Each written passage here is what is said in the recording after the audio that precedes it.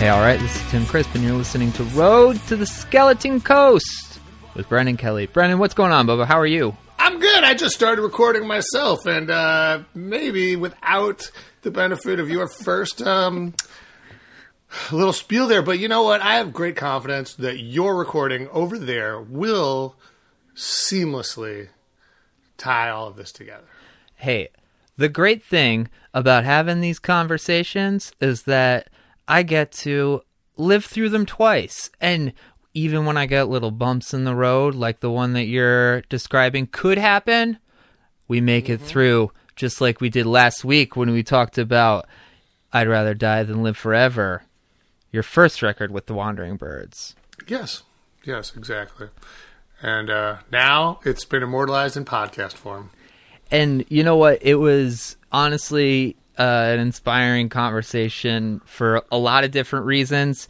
If you're like I was, and you weren't too sure on that record when it came out, maybe that episode might feel like something you can skip.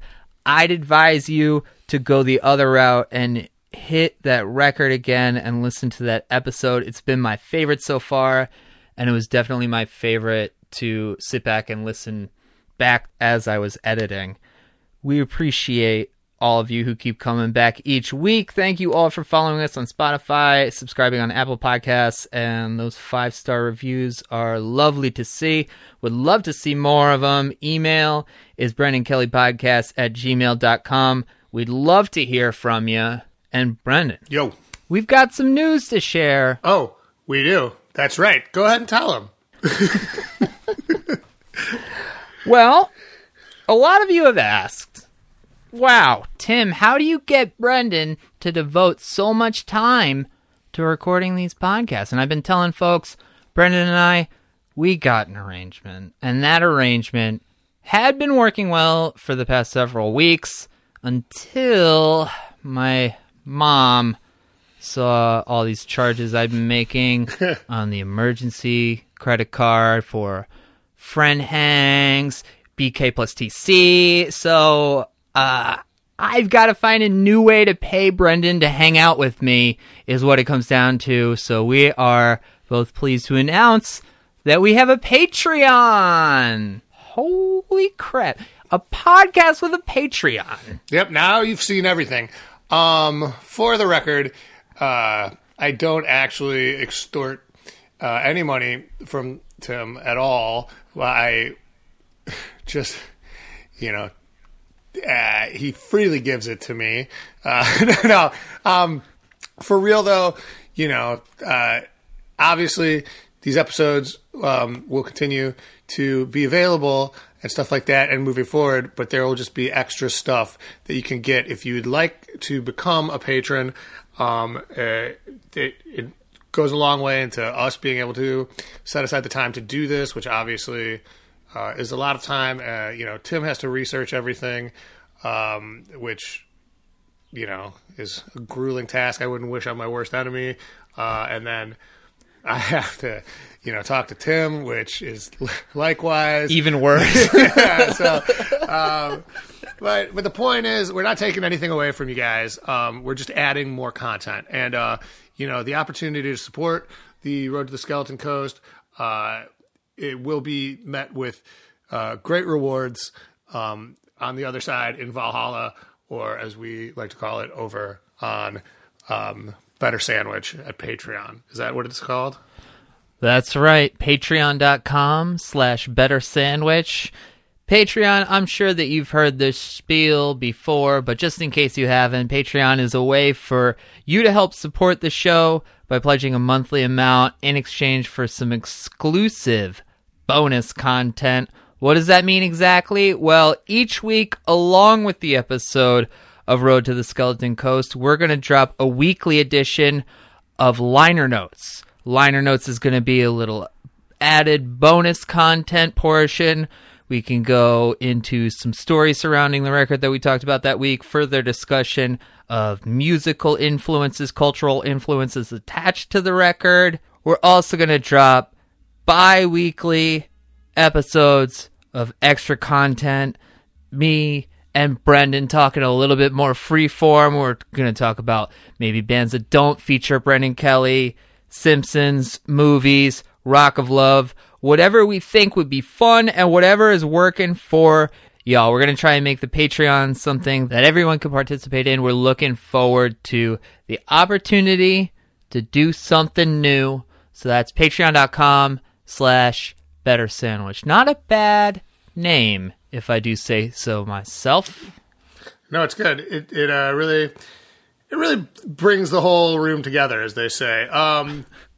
And man, do I hate people that lazily quote old movies that they know, where they, where you say something, and that the whole joke is like, you recognize that, right? You get it. I despise that. We'll talk about stuff like this over on the Patreon, and I think the one thing to keep in mind is, and I really can't stress this enough, if there's something that you hear where we sort of do go off on a little tangent, or we do start exploring some part of a song and then you feel like we jumped through it or some aspect of the recording process or something like that, and you feel like we didn't get to something that you wanted to hear about, email us, and if you're a Patreon member, we will address those things.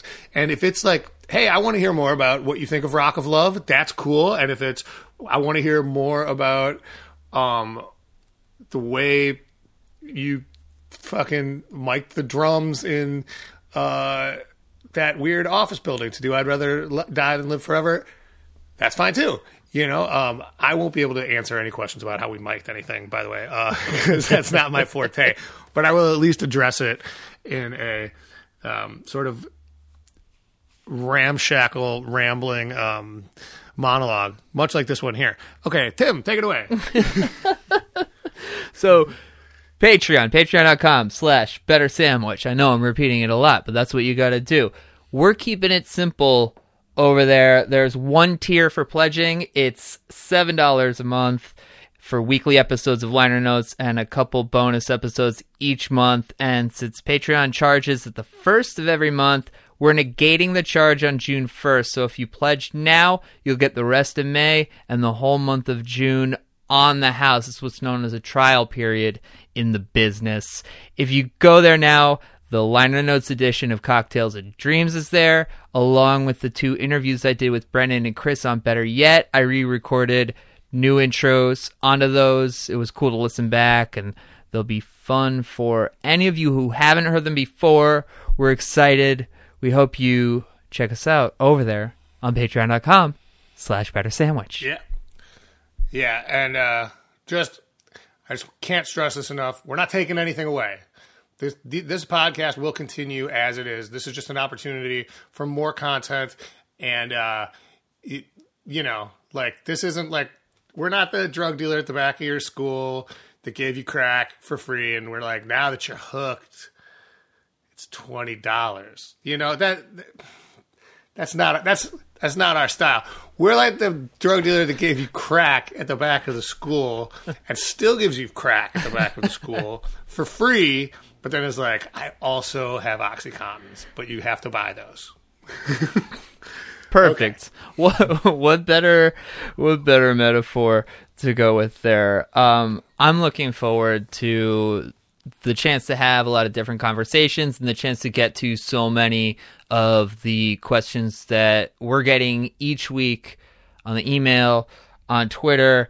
I think, though, this is a great week for us to start the Patreon, just because we can really make a nice distinction here on how we're going to cover things on the podcast as it exists and how we're going to cover things over on the Patreon. Because this week on Road to the Skeleton Coast, we're going to talk about Cocktails and Dreams as a release that comes out in 2005, in between Greatest Story and O Calcutta, and really break down the effect that it had for the Lawrence Arms at the time. Over on Patreon, we're going to go a little bit more into the individual releases that make this collection up. We're going to talk about the Chinky Split, Shady View Terrace comps. It'll be a good space for us to devote the time that we need to break those down and then also get into things like the clip from Treehouse of Horror 7 that starts off Quintuple Your Money on the Chinky Split, but not on the album. But as Brendan's been saying, and you can see this from the length of the episode that we've got for you this week, not much is changing here. We're just doing more on Patreon. For now, it's Road to the Skeleton Coast, baby.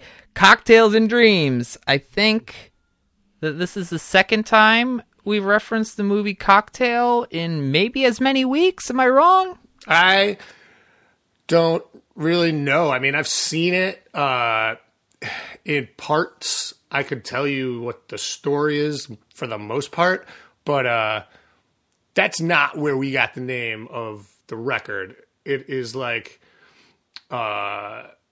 it's sort of like when somebody's like, don't you love that Jimi Hendrix song, All Along the Watchtower? And you're like, but it was Bob Dylan. And they're like, I don't care. That's not what I'm talking about. You know, like, so that the Cocktails and Dreams was the name of a bar that we went to in Australia.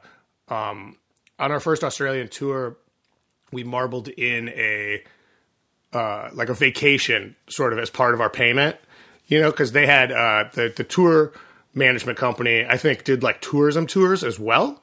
I might be wrong about that, but like they at least had some sort of relationship where they could get like very affordable, like sort of like resort beach side stuff. And so like we did like 10 days after the tour, we just hung out, you know, in the Gold Coast. And then in what was the name of that other place? Byron Bay. Was it Melbourne? Was it Sydney? No, well, Gold Coast is what I want to say is Queensland. I don't know. I don't want to get into like trying to pretend I know geography that's on the other side of the world too much. New South Wales? I don't fucking know. Nah. My favorite part about Australia is that it is as big as America, and every time I think, oh, Australia, it's like the size of Texas, I think, oh yeah, I'm a fucking idiot. Yeah, that shit's big, man. But the Gold Coast is the beautiful beachfront zone, and it's there's a place called Surfers Paradise, and there's a bar there called Cocktails and Dreams. And none of us knew that was a reference from the movie Cocktail. Uh-huh. We just thought that it was the dumbest fucking name for a bar we'd ever seen in our lives. And we were dying laughing in this bar, and we were just like, Cocktails and Dreams? Like, it's so fucking stupid. And then like we'd just be sitting there talking about anything else, and then one of us would be like, Cocktails and Dreams? You know, like it was just like, and then we went to this like cafe, like an outdoor thing for like some like late night food.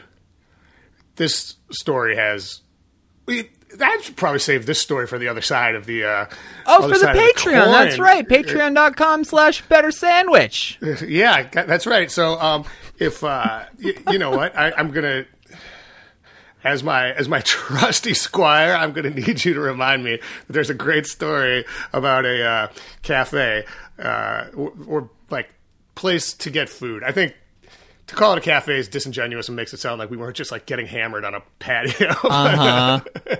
Which yeah. Yeah.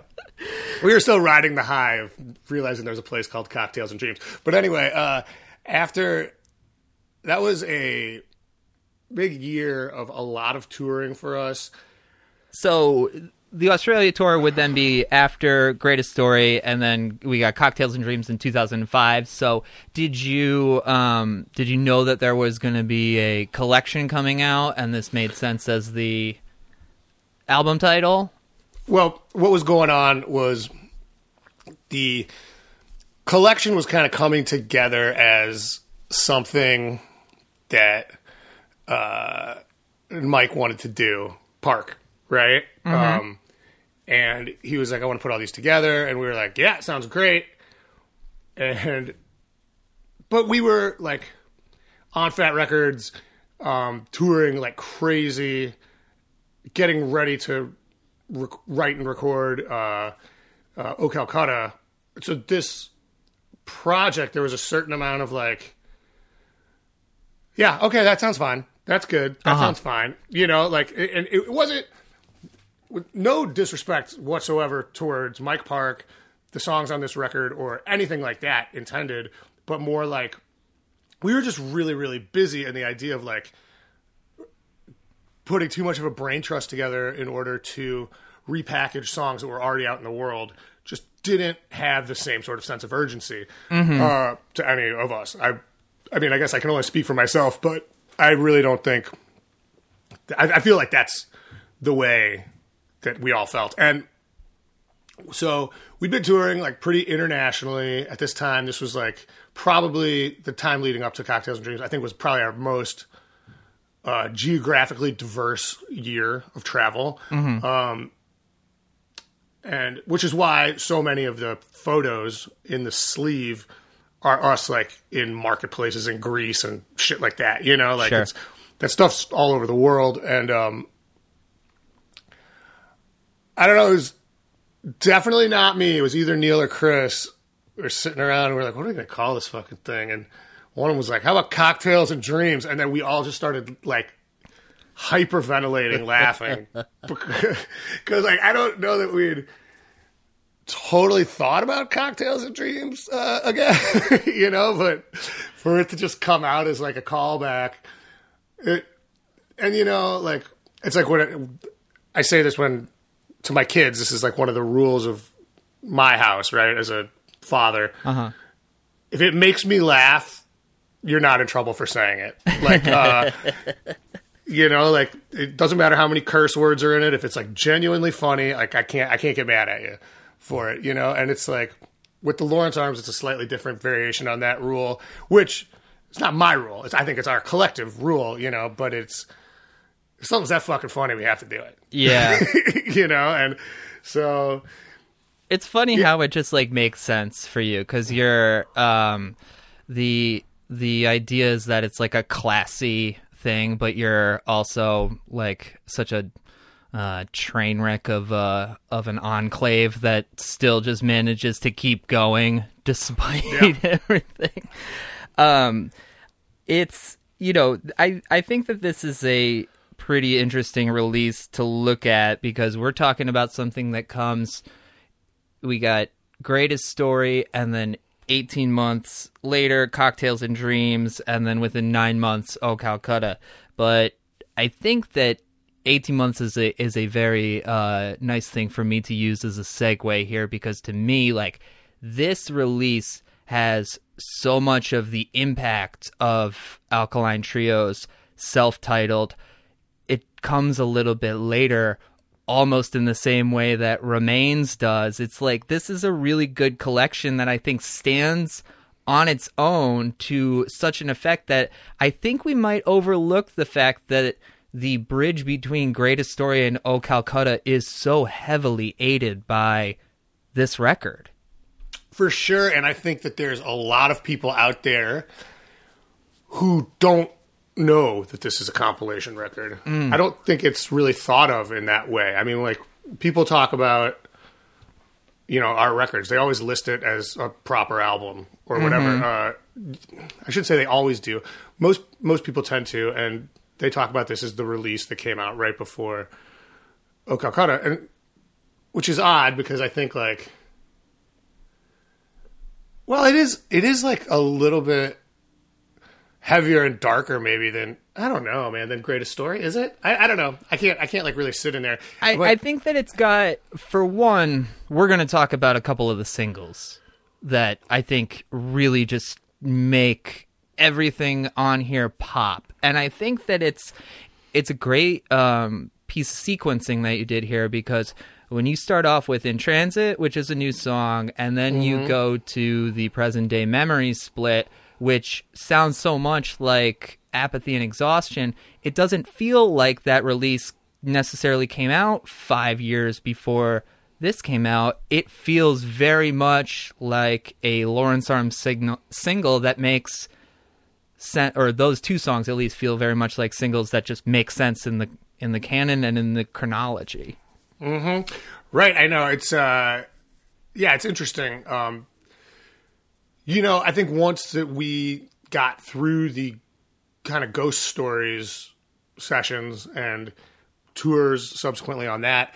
And we like really figured out what we wanted to be as a band. And that would be where this kind of, you know, the stuff that ended up coming onto Cocktails and Dreams, you could kind of switch the things around. It like, you know, you could put Cocktails and Dreams after Apathy. You could put it after Greatest Story. You could put Greatest Story before fucking Apathy. And like, not to say, obviously the linear way that they do exist makes sense in my head, but I think that there's an argument to be made that it's like, oh, you know, they did this Greatest Story record and it was like all weird, and then they really streamlined it down when they did Apathy. You know, like sure. You could see it that way. You know, so it's like I think like once the DNA of the band sort of cemented for this period of time, call it like sort of like the mostly Fat Records era. I think it's all sort of could go anywhere, and just through sheer force of luck, this ended up sounding like a cohesive collection of songs, which is nice. And I appreciate it. And in no small part due to the spectacularly iconic work of David Holtz on the cover. I think it's so good. Yeah. It probably does more to contribute to the idea of this being a cohesive whole piece than the songs do. I mean, because it's just like, this is so iconic and like, boom. It's like what you think of when you think of the band's sort of iconography. You know? And definitely. And so it's like, and that shit has a lot to do with everything, man. You know, they do experiments where they get like Michelin-starred steakhouse, you know, chefs or whatever to cook fancy ribeyes, and they put them in front of people, and the light is just like vaguely tinted so the steak looks blue, and people are like, I can't eat this, it's disgusting, it tastes terrible. You know, it's like the like how something looks really does affect how it tastes or how it sounds, you know? Like they ain't buying the steak, they're buying the sizzle, baby. Oh shit. Right. No, that's disconnected from the earlier babies. Before we talk a little bit about the that was an impersonation.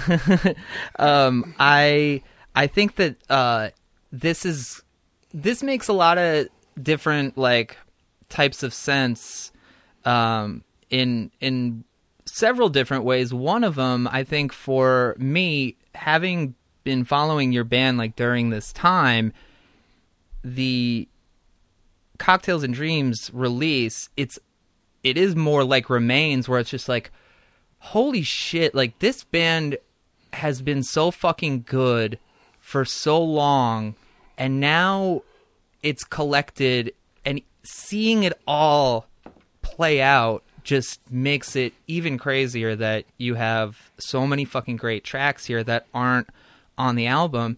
And I think that it works retroactively for the people who are getting in a little bit later, who see Cocktails and Dreams just as a record where they're like fuck, this Lawrence Arms band is doing something right here. Oh, yeah. Well, that's nice to hear. I mean, you know, there's always a lot of risk with any sort of hodgepodge piece of, I mean, you know, like fucking throwing together your leftovers for dinner. Sometimes that turns out amazing, and sometimes it's a fucking culinary disaster, you know? So, like, I think we entered into the idea of this record with a sort of like, hey, fuck it, you know, this might be terrible, you know, and just as things started to come together, I think with the really like the sequence started to work out, and Transit turned out really, really well. You know, and there seemed to be a little bit of enthusiasm, like sort of growing for more material from us. The other two records, the EPs that were on here that make up like the sort of creamy middles of this compilation. That's a Neil Hennessy phrase. I'm borrowing it. Copyright Neil Hennessy. Those were kind of, I believe, getting into an obscure, like out of print kind of status. You know, there's comp songs with. I mean, we could talk about that stuff, but as it started to come together, you know, the cover started to come together and everything, and all of a sudden it was like, oh, it's cool. Maybe we should have called this something besides Cocktails and Dreams. No, Cocktails and Dreams is still funny, you know. Yeah, it's perfect. So the Suicide King logo, I feel like it was part of the iconography much earlier, but this is a very, very good placement. Am I right? Yeah. The Suicide King. Have I not told this story before? Because it's pretty interesting. Let's do it, baby. Is the story of the Suicide King maybe better suited for the Patreon? I don't know. You know, you're the gatekeeper, and I'm merely the keymaster. Does that mean am I Sigourney then? Yeah. I'm Vince Clortho. All right, cool. I'm down with that. And that would make you Zool. I think that it has this really cool energy on this cover because it's definitely a logo that people recognize as being part of your band, but I think that this is maybe the first utilization of that logo in a way that really just takes up the entire scope of things. It's not like a little extra piece of things. It's fucking the cover, and just the layout is so indebted to that logo. Totally. I mean, it had been it's always been, ever since we first made it, the best-selling shirt we've ever done. Mm-hmm. You know? And on the shirt, it's obviously pretty front and center. I mean, you don't get more like iconographic placement. I mean, for better or for worse, whether the shirt is cool or lame, like it's going all in on the Suicide King. I mean, that's what the shirt is. You know what I mean? Definitely. So that, like, which is why it worked so well as the cover of the record, because usually people aren't stupid enough to do it in that direction. You know, like usually people put something on the cover of the record and then they throw it onto a shirt, and then the shirt sells really well. We had the brilliant idea of going the opposite direction, selling a few shirts and having people be like, oh, I think my burnout cousin has a shirt with that on. You know, and let's see what this record's about. For free on Spotify. Yeah, I mean, it totally makes sense that that is your best-selling shirt, because I remember Lawrence Arms shirts back in the day, and I had one that it said the Lawrence Arms, and it was just a picture of Stevie Wonder, and people were always just like, who's that? And I was like, oh, it's Stevie Wonder. Why does it say the Lawrence Arms? Oh, it's a band. Oh, okay. Didn't really get too many people to check out your band with that one. No, man, we did a series of those. We did Stevie Wonder, Larry Flint. Mm-hmm. What was the red one? God damn it, I don't remember. The red one was Stevie Wonder. If there's another red one, the Stevie Wonder one was red. Oh, Stevie Wonder was red. Yeah, there was a third one, and then we did NWA. And that shirt is one of my favorites. It's like a silhouette of NWA. Mm-hmm. And nobody bought it, but every time I've ever seen someone wear it, it's like it fits so well, and it's like, you know how like you have some shirts that screen, and like even if you're like, it like makes you look like you're in better shape than you're in because of the shape on the shirt. Oh yeah, you know what I'm talking about? Like some shirts where it's like the logo's a little too low, and it's like, I could never wear this. This makes me look like I have tits or something, you know, or like or whatever. But that shirt looks so good on people, and I'm like, how come nobody bought this? Not only is it the coolest fucking shirt, it's got the coolest fucking hip hop group of all time on it, and you look good in it, man. So anyway, I hate to be the one to tell you this, but saying NWA is the coolest hip hop group of all time is like, dog, you're such a dad. You're so old. If you honestly think that anyone has like moved the needle in hip hop more than O'Shea Jackson during the NWA era, then I would love to know who it is. I mean, just the fact that it birthed the entire concept of complete nihilistic insurgence. And who cares? It could have been fucking the Mormon Tabernacle Choir standing behind him. I mean, for him coming out of the gate with Straight Outta Compton, going right into Fuck the Police, and then Gangsta Gangsta. I mean, you know what? Fine, go ahead, bring it on. What's better? Who's better? Who's more important than NWA?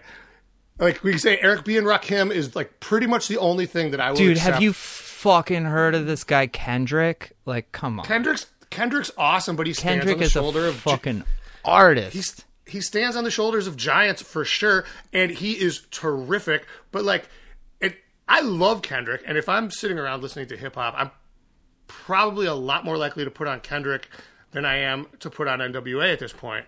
But like, you can't tell me that like, if you take like, you know, like Talib, Trugoy, and Snoop Dogg and Ice Cube and mix them together, you don't have something kind of approximating a worse Kendrick Lamar. Like, his shit exists. You know, it already existed. And he is better than everyone. I agree with that. Like, I think he's got some... I think his best song is fucking...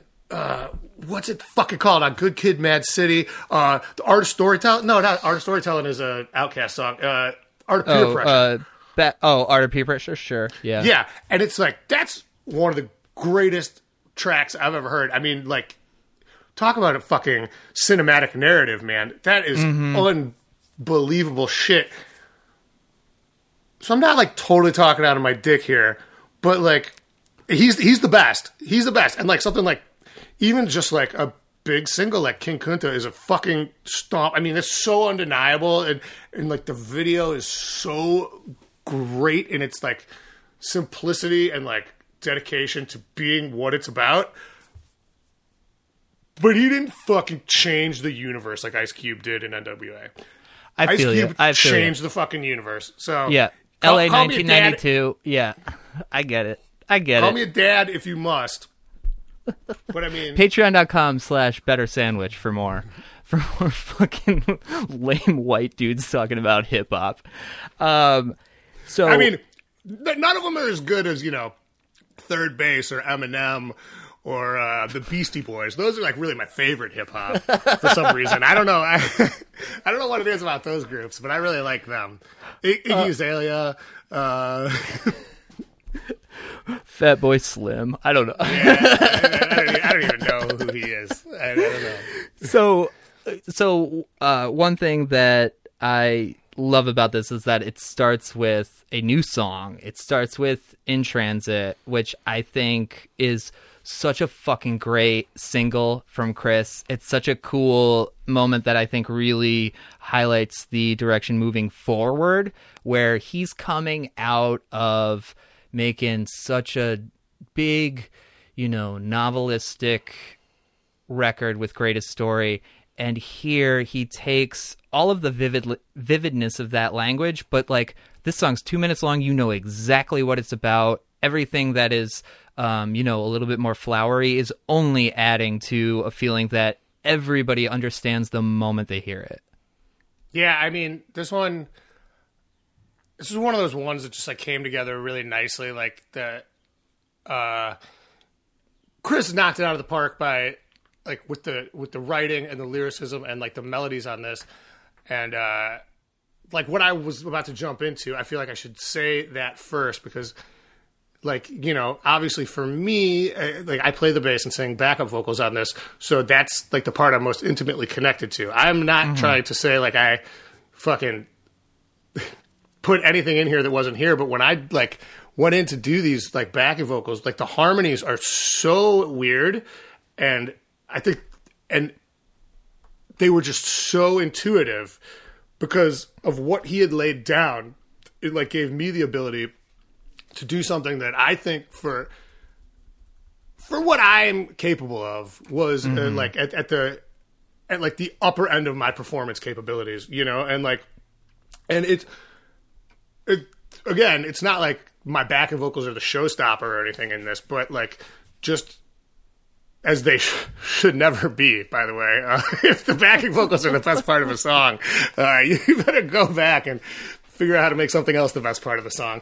But yeah, I mean, it's a testament to how well this whole thing came together. That like, it's kind of like I was saying last week with when I was talking about how Nick is, you know, he's so fast and smart that it makes me want to be fast and smart and like live up to play to the abilities in the room, right?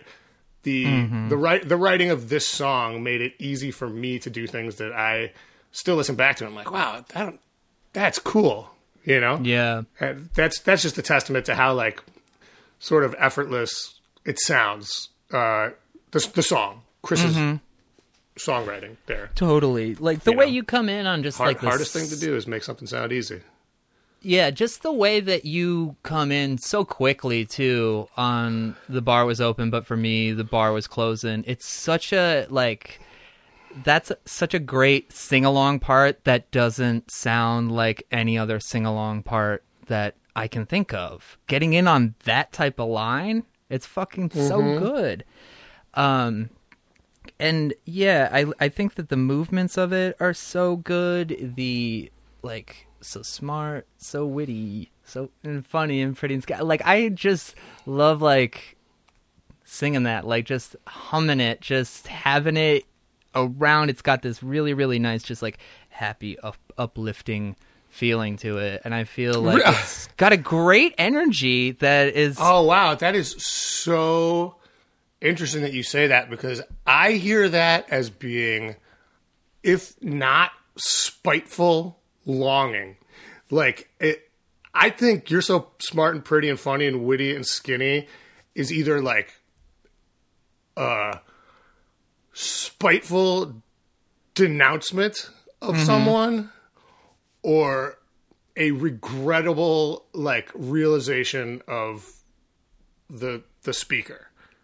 You know? Yeah. Like I'm like looking at this, you know, girl I've had a crush on since 5th grade, and I'm like, you're so smart and witty and funny and pretty and skinny, and I'm just this lump of shit over here.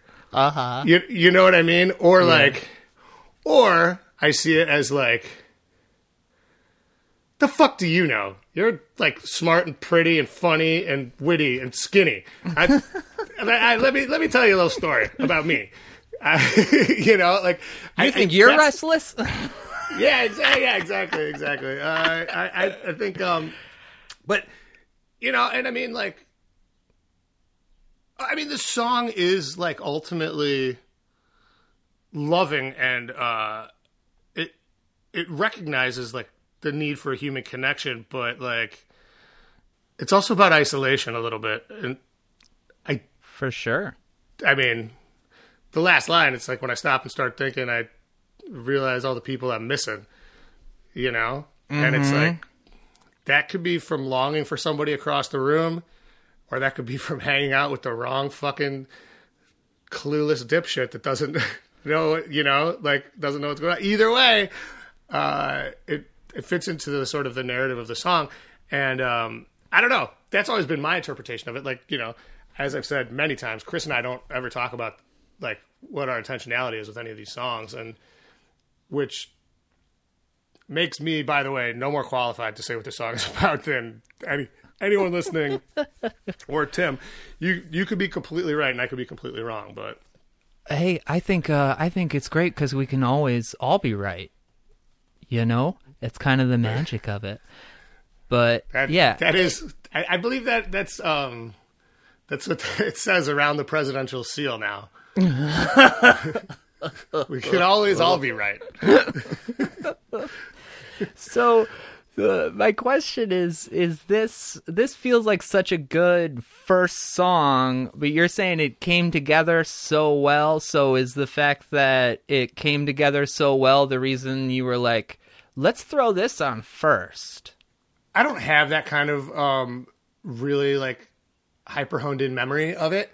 I just know that think we were just like, we should write a song for this. You know, we should record at least one song. We ended up recording this and then re-recording 2 other songs, you know, just to like, Right. because at the time there was still the potential smoky room illusion that some people would buy records, you know, as opposed to just listening to them for free. And so we were like, man, if people are going to buy this shit, it's already out there. And like, it is like a double album. The packaging is great, but you know, vinyl didn't become a thing that people started really collecting like they do now. And labels didn't start producing for those collectors, like, you know, till everything else sort of became digital and free. I would like to say I'm perfectly aware that people have been collecting records ever since records started existing. I'm not saying record collecting is new, but I'm talking about a very specific, like, buy and flip, sort of Color variants. Yes, color variants, stuff like that. You know, this was right around, like, when I first was becoming aware of that being a thing that we needed to acknowledge when making a package, right? Whether or not we were like way late to the game, I don't know about that. But this is where I sort of remember us coming to that realization a little bit. But we recorded some extra songs just because we were like, we can't like sell people a CD that's just nothing but songs that are already on other CDs. We got to put something on it. And, you know, we had this one song. And I think that it's just like, I think it's even simpler than the fact that it like came together and it was so great. It was like, this is a fast upbeat song. Turned out well. First song, of course. You start with a new song. Because you start with an old song on a compilation record. People are like, what is this? I've heard this. You know, like, there's, I mean, like, to an extent, yeah. I don't know like how many people heard the splits during the time, because that's kind of a complicated process, especially with Shady View Terrace. Like, I don't know how available that was for a while. But yeah, I think that that's a good intentionality to have, because you don't want to feel like you're just selling people the same shit. And any time that you're thinking about how do we make this like worth people's money, that's a really good thought to have, because it's going to make the actual compilation better. Sure. And I mean, like, you know, I mean, I'm not talking about after shows when we go out the back door and sneak around and like mug the weaker looking people that are heading back to their cars and take their wallets and stuff like that. But besides that aspect of our band, we really try not to rip anyone off ever. You know, like, it's just like, it just seems to me that if you have something that's in as much abundance as like being able to play an instrument or sing, meaning that you could do it all the time if you wanted to. The people, you're lucky enough to have people that like it and they're going to give you money. It seems only reasonable that what you offer them in return is as good as you can do it. Because it's like, singing and playing guitar ain't that fucking hard, man. You know, like, it's like if you get into a position where it's like, oh, when Tim Crisp sings and plays guitar, I would pay money for that shit. Meanwhile, you sit around your house and are just like, I walk the line, or whatever the fuck you're playing, you know, like on guitar. Like, you do it for free. So it's like, why not, like, when you're getting paid for it, put a little more effort into it? I don't know. It's maybe I'm just an old dad listening to NWA out in my fucking, you know, Vista Cruiser. Well, I promised you that we would be done in time for you to watch Full House on ABC Family, but I hope your VCR is set just in case. Yeah, no, I got it. That show's for children, by the way. Wheel of Fortune is the show I like to watch. Go on. I can't wait to talk about Metropole, and I can't wait to talk about your new record, because I think that there is a lot of what you just said that goes into the fact that there haven't been as many Lawrence Arms records in the past few years, and the best part about that is that you make the ones that you make fucking count, and you don't fucking make them every 2.5 years just because you're supposed to. Oh man, I fucking appreciate that a lot. It's definitely like the same thing. It's like if we're lucky enough that like there's people that want to hear. We're lucky enough that people want to hear our band so bad that they're even listening to me prattle on about a record that's like, 15 years old right now. Like, that's unbelievable. You can't take that kind of thing for granted. I mean, I guess you can, but you'd be a real dick. And so it's like, we can't get together to make these records as much as we used to, but it's like, it means a lot to me that people are along for the ride, and it means a lot to me to not let those people down. And I take it very seriously, as much as it's just fun and seems like a carnival of buffoonery wherever I am or whatever. But it shows, my dude. Man. It shows, my dude. People connect with it and I think it's the right move in pretty much every facet.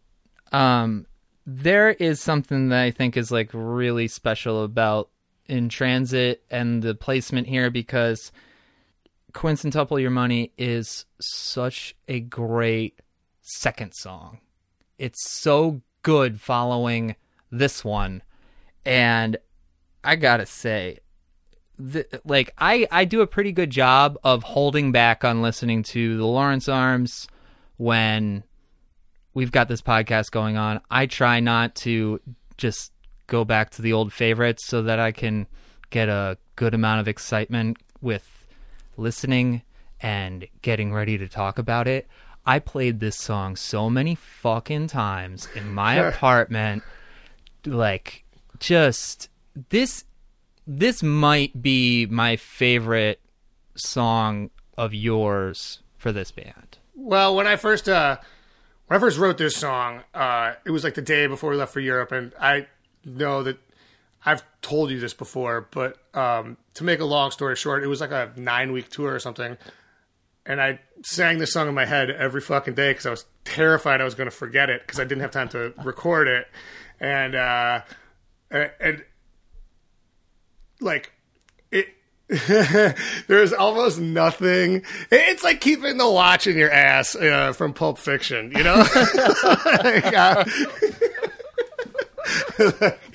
I mean, and you know what? It actually, that analogy is better than I thought it was, because at the end, it's like, you kept this up your ass for 3 years, this fucking thing? Like, who cares? Like, oh, really? That song's, I guess it's good. It's fine. It's good. Like, you really like sat in the back of a fucking windowless van at the Slovenian border with dudes pointing machine guns at you, fucking saying Quincentuple Your Money to yourself so you wouldn't forget it on the off chance you survived. It's cool. Yeah, so we've got the that story over on Patreon now. It's patreon.com/bettersandwich. You'll hold on to this song. I feel like this is just, when you say it's the best song you'd ever written, I look at it and I say, okay, cool. When we get into like categorical like analysis of the Lawrence Arms, like what makes the like top tier stand out to me, this is the one that just like makes the template. It's got all of the things that you are looking to hit moving forward. Well, I think the thing about this is I no longer think this is like the best song. I thought it was the best song I'd ever written at the time. One thing I think is kind of interesting about it is that the hook is a bass riff, which is pretty unusual. And when I did it in the studio, I did, because, you know, it starts out on the high strings with it, you know, at the top of the song. And then when the first verse and then whatever you want to call it, like sort of big opening up what would be the chorus if there was a chorus in this song happens. Then it goes back and I do it on the low strings. And when I did it, Neil started laughing his ass off. He was like, seriously, we're doing the low version? I was like, yeah. I was like, I know. And like, I thought it sounded really funny too, but to see Neil just like break, like it wasn't like he was laughing like, ha, you know, that's funny. It was like, he didn't expect to start laughing. It was like involuntary laughter when he heard it, which to me is like, well, you know, I mean, as we've said so many times, it's like, okay, then it has to stay. That has to be what it is, you know? But it's odd. And then at the end of the song, when it comes back, it's an octave.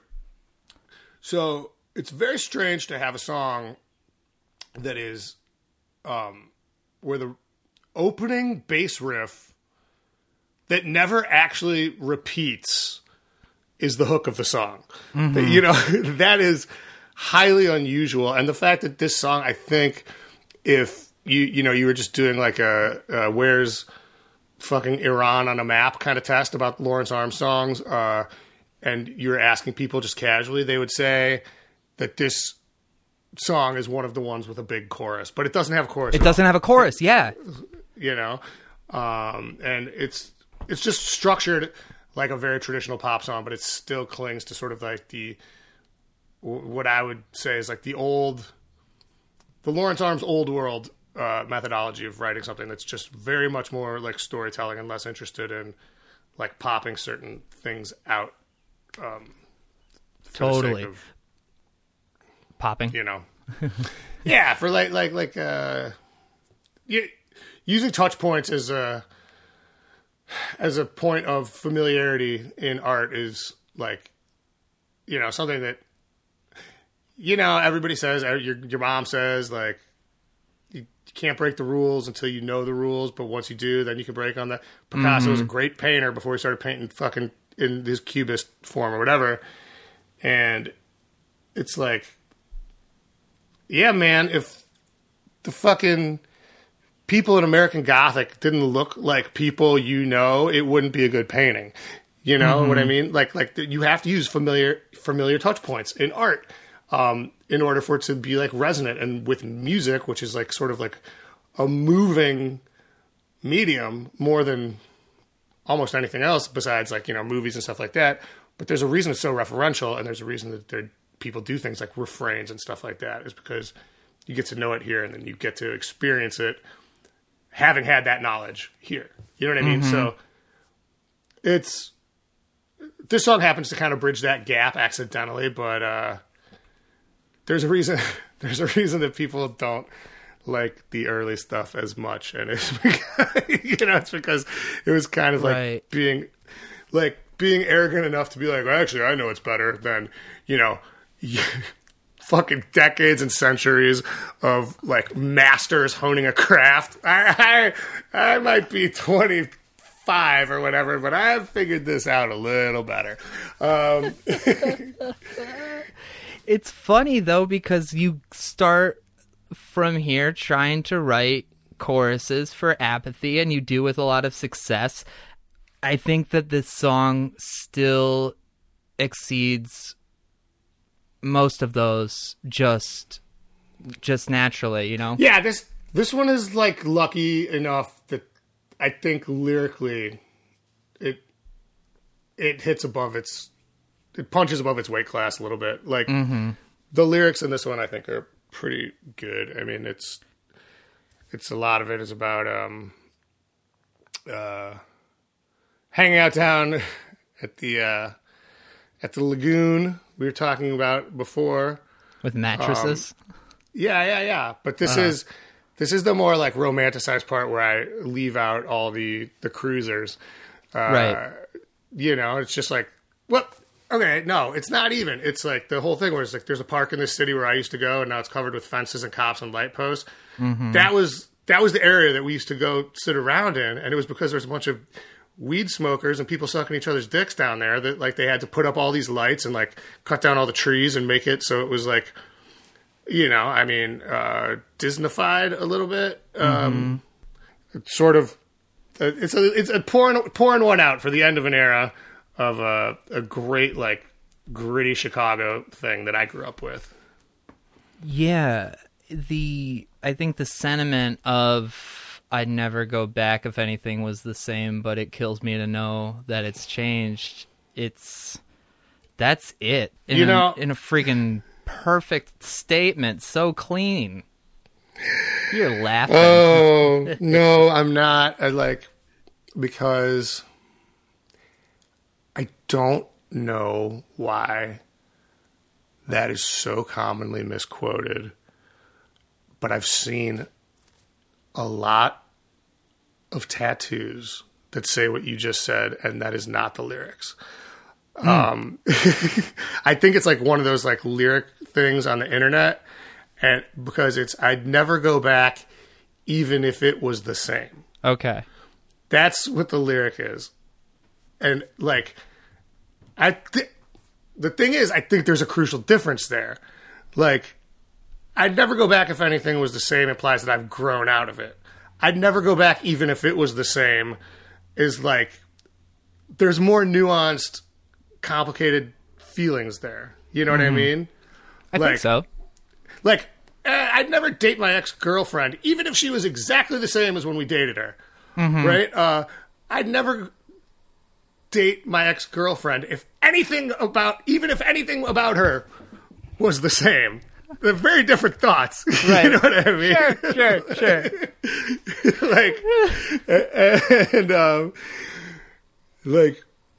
So, and I'm sorry for those of you out there that have the wrong words tattooed on you. Like, I have never had the heart to say it to your faces, but I have definitely thought it many times.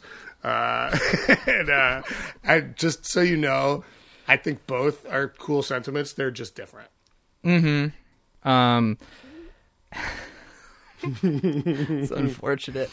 I do think that the song is just like really cosmic, you know? It's like it sees everything from a very pulled back perspective, but also so intimate.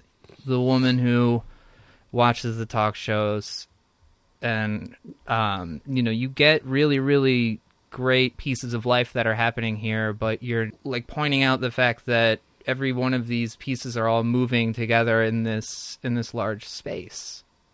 Mm-hmm. I mean, I think the big thing in this song is about missing things in general, and like whether that means in terms of, I mean it less in terms of crying about something that's gone and more in terms about missing the point. And like the sort of and not in a like, oh, how dummy, you missed the point. More like, man, we cruise through a lot of this life, and sometimes you miss the point, like you don't understand the jokes, but it feels good to laugh anyway. Like there's this park I used to go to, and they've destroyed it, and that I wouldn't go back there anyway. But like. Whatever, like it's a loss. It's like it's not what it was, and what it was part of a universe that you existed in. Sorry, I'm like getting way out there with it, but no, but it's even like giving a fucking folded up flag to some mom. It's like, dude, I think you're kind of missing the point. Like that's that is a gesture. I don't know how great it is, like it, and I think it's just sort of, I think what I was going for here was just like the general fallibility of humanity and like sort of missing things, that's the best way I can put it. And then every time you go into trying to understand anything, there's a little bit of a risk that you will miss the boat and either look stupid or make a mistake that you'll have to pay for, right? And we were walking back from 7-Eleven while we were recording this EP, and I was like talking to Neil and Chris, and we were talking about, I think one of us maybe bought a scratch off or something, and you could win up to $500. And we're like, what is that? That's how much, what would you do? Like if you like double your money, and then we were like sitting there, we're like, centuple, cent is 100. So it's quincentuple? And then we were like, we'll call that this song that we're recording right now. We'll call it that. You know? Yeah. So that's not a real word, by the way. I mean,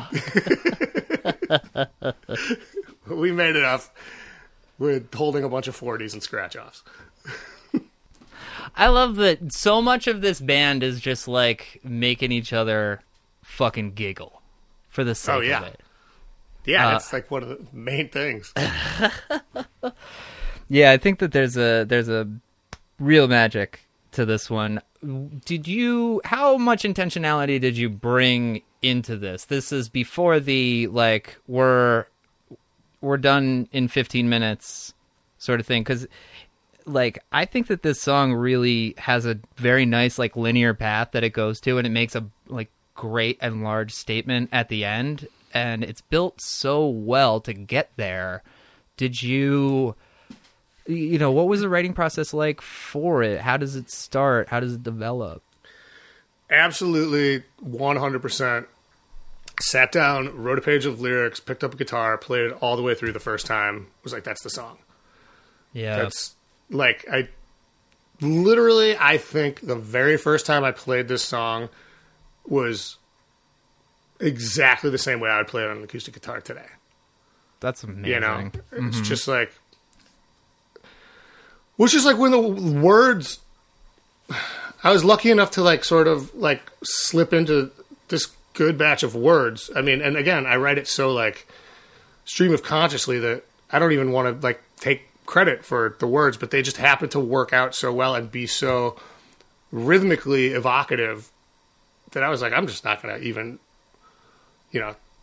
there's no reason to do any heavy lifting with the guitar. Like let's just see how it goes, and then it's pretty natural. I mean, these are some of the most sort of classic tropes in guitar pop that there are, it's just like so just G, D, E minor, C, right? Kind of. Well, yeah, it's like G, C into G, D, E minor, C, and then G, D, C. Yeah, and then you do it again, and then you have a bridge that goes, and then you have a bridge that goes to the minor. I mean, it's like, God forbid that took me any amount of time. Yeah, for sure. It's obvious, but what about again, when you're like working it with the band a little bit? Because I think that the dynamic changes here are all really perfect. They all fucking hit home whatever point you're trying to make, whether it's very tender or big. Band's there for it. We with a lot of the songs from this era, there's like so much nuance that's just developed over the course of the 15 years or whatever since we recorded these songs initially, even more than that. And these are all songs these are the first songs that we started playing a lot, and these outlasted a lot of the Apathy songs also. So these are some of the songs we play the most. Like these are the ones that are the most like tattooed into our skin or, in our blood, whatever trace amounts in our urine, however you want to put it.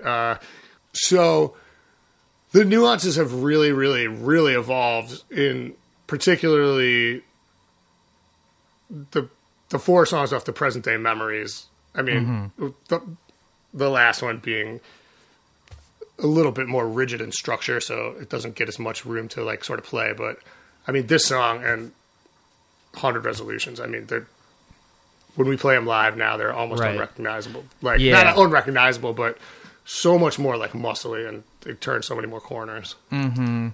Does that come from playing it in front of a lot of screaming people? I think it just comes from like us all feeling it and just learning to develop as a band. These were the tools we used. Mm-hmm. You know what I mean? Like as a group of dudes who played, like these were the songs that we played for. We still play these songs, you know, right. and yeah, and like I said, they've outlasted a lot of the apathy stuff. They're way older than the Greatest Story stuff, so it's like these are our like wax on, wax offs, you know, like so like they fucking right, like they've just developed into such a thing that's like where there's like almost like a psychic connection there. I was telling you about how last week how Neil and I like can just like hit stops and stuff at the same time. And I said last week, that's not to say that Chris doesn't have that same sort of like hive brain. Like when we play these songs, they like sometimes we'll all just do a stop at the same time, mm-hmm. and that we've never talked about before. You know, it's just like we're all feeling it, and it just like kicks in. It's like stage telepathy or something like that. You know, and I love that. So when you get this one and then 100 Resolutions, does the amount of recognition that those songs get, like is playing 100 Resolutions now different than it was in 2004? I don't know exactly. I mean, I guess playing it's anything tough because now the crowds are definitely bigger. Yeah, and like the thing is, like, okay, Quintuple Your Money is a cool song. It's 100 Resolutions is beyond being a song at this point. It's like it's sort of part of the DNA of our band and what you think of when you think of our band. It's like it's become its own song that I wouldn't like say Brick Wall Views. No, because Brick Wall Views is a song like for fans. People want to see it live. The live version of it is the great version of it and everything. Which, I mean, that in that way, that sounds a lot like Quintuple Your Money. It's just Brick Wall Views is a better song. But 100 Resolutions is like the New Year's Eve song for a certain subsect of punk rock kids. Like, you know, it's bigger than us. The song is not bigger than us, like in the way that like Don't Stop Believin' is bigger than Journey. Mm-hmm. You know, I just mean it's more than just a song on a record. You know, like there's people out there that play this song on New Year's Eve who have no fucking idea who we are. That's wild. And it's not our most popular song, mm-hmm. But I think it's the most like it occupies a very special place in the canon of the Lawrence Arms.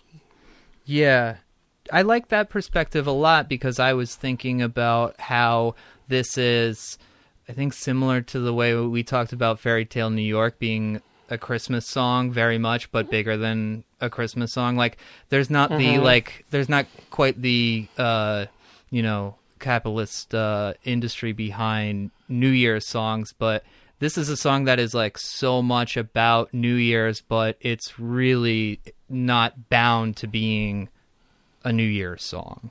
This is an every fucking day song. Yeah, this is a song about introspection, right? Mm-hmm. And like almost, I don't know, like I think maybe something to the effect of like, I am always torturing myself with this introspection, and today is the day that I like actually kind of have to do it out loud.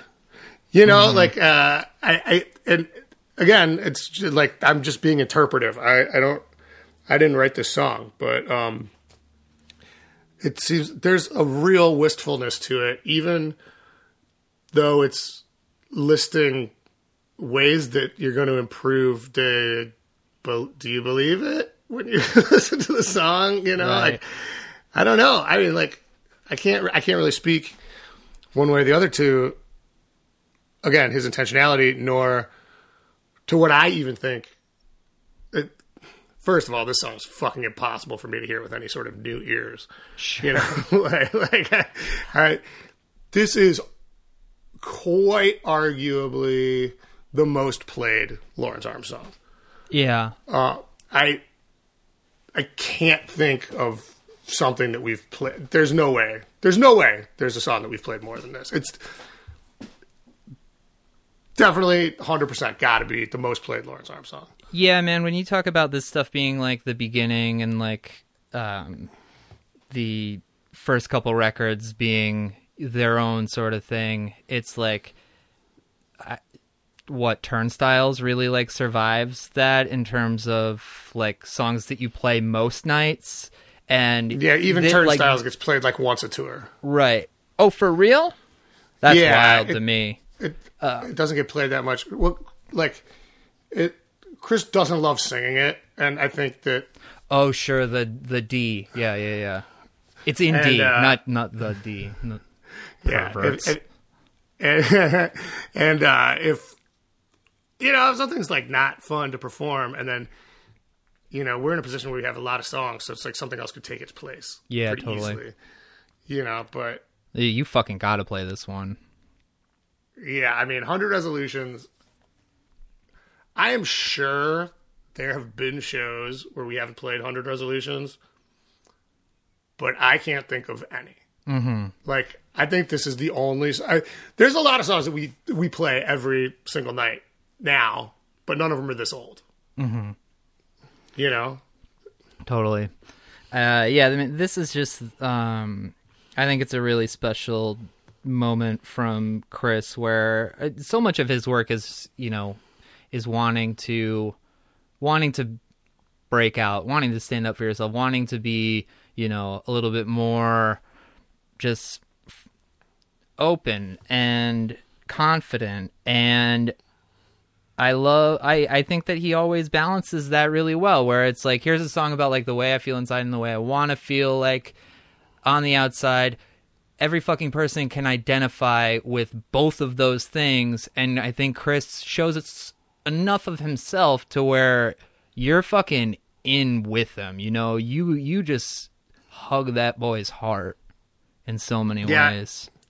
He has a good way of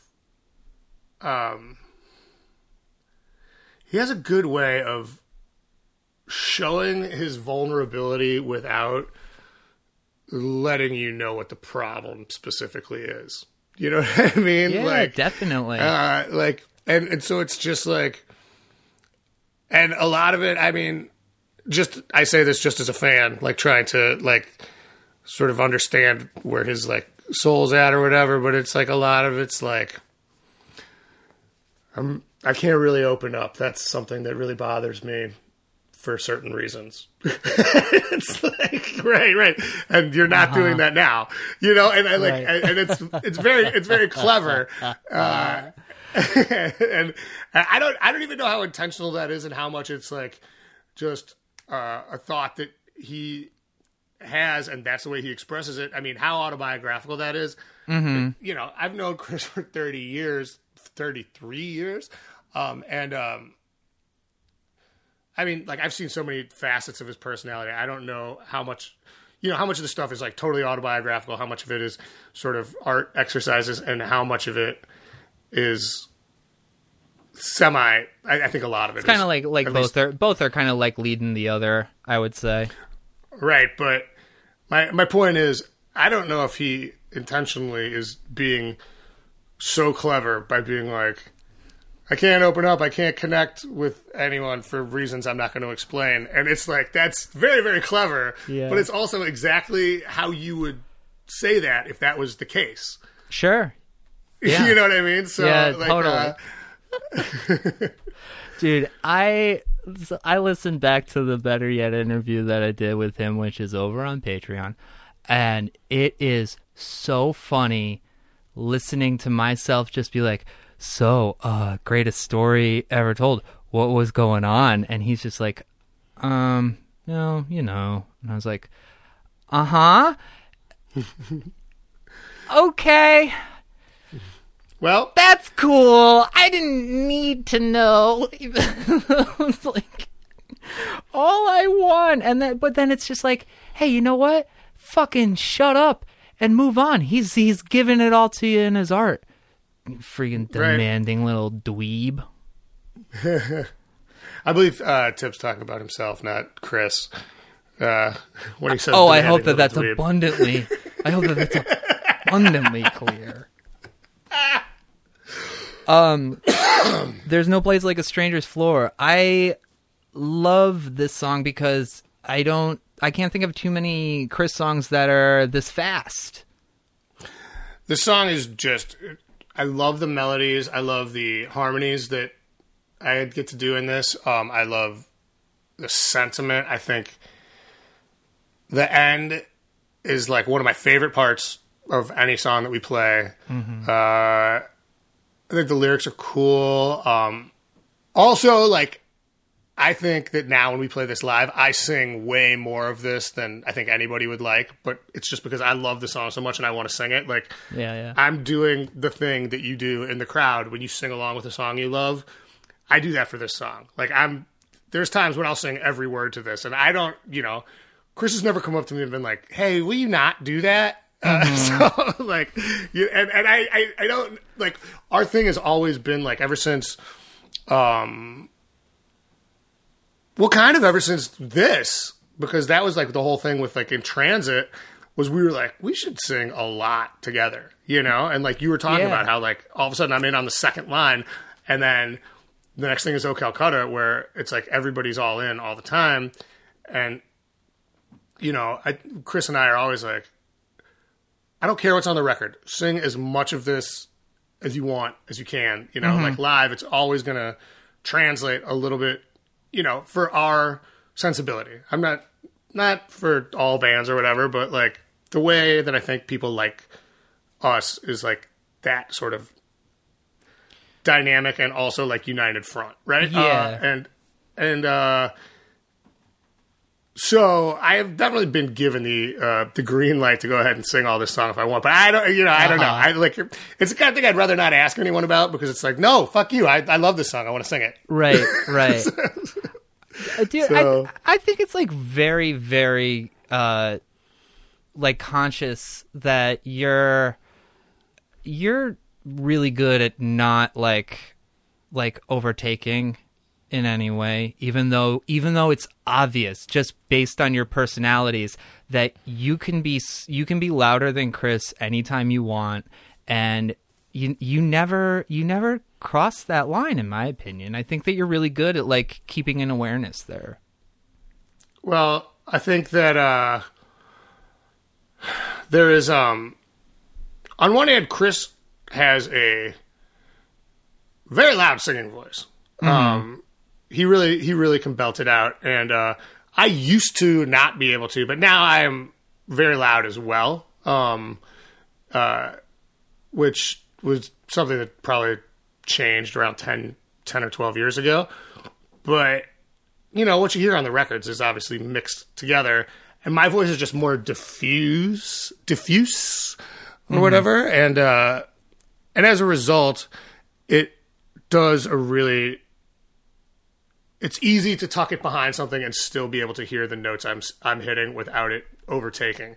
It's more of a product of, I really appreciate what you're saying, and I would love to be like, yes, I am. I'm so restrained. I exercise such restraint, but really it's just fortunate that like the way my voice sort of breaks up, it can kind of like wrap around the back of Chris's like sort of like brassier voice, even though I know that's not initially what you'd say. I think that's like just in terms of like describing a tone, it makes sense. And, I can kind of like wrap around the back of that, like with the softer, like more diffused sound. And I think it works really nicely. I don't think I could take very much credit for any of it, but it's like shit really fell together right in that fucking way.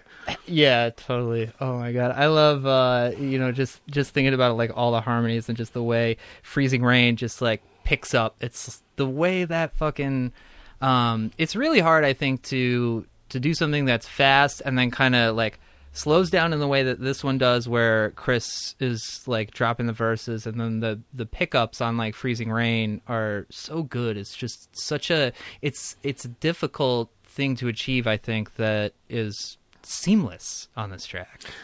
Yeah, well, sometimes that stuff does sound really unnatural, right? Like when something goes from like slow to like, and like it just starts up again.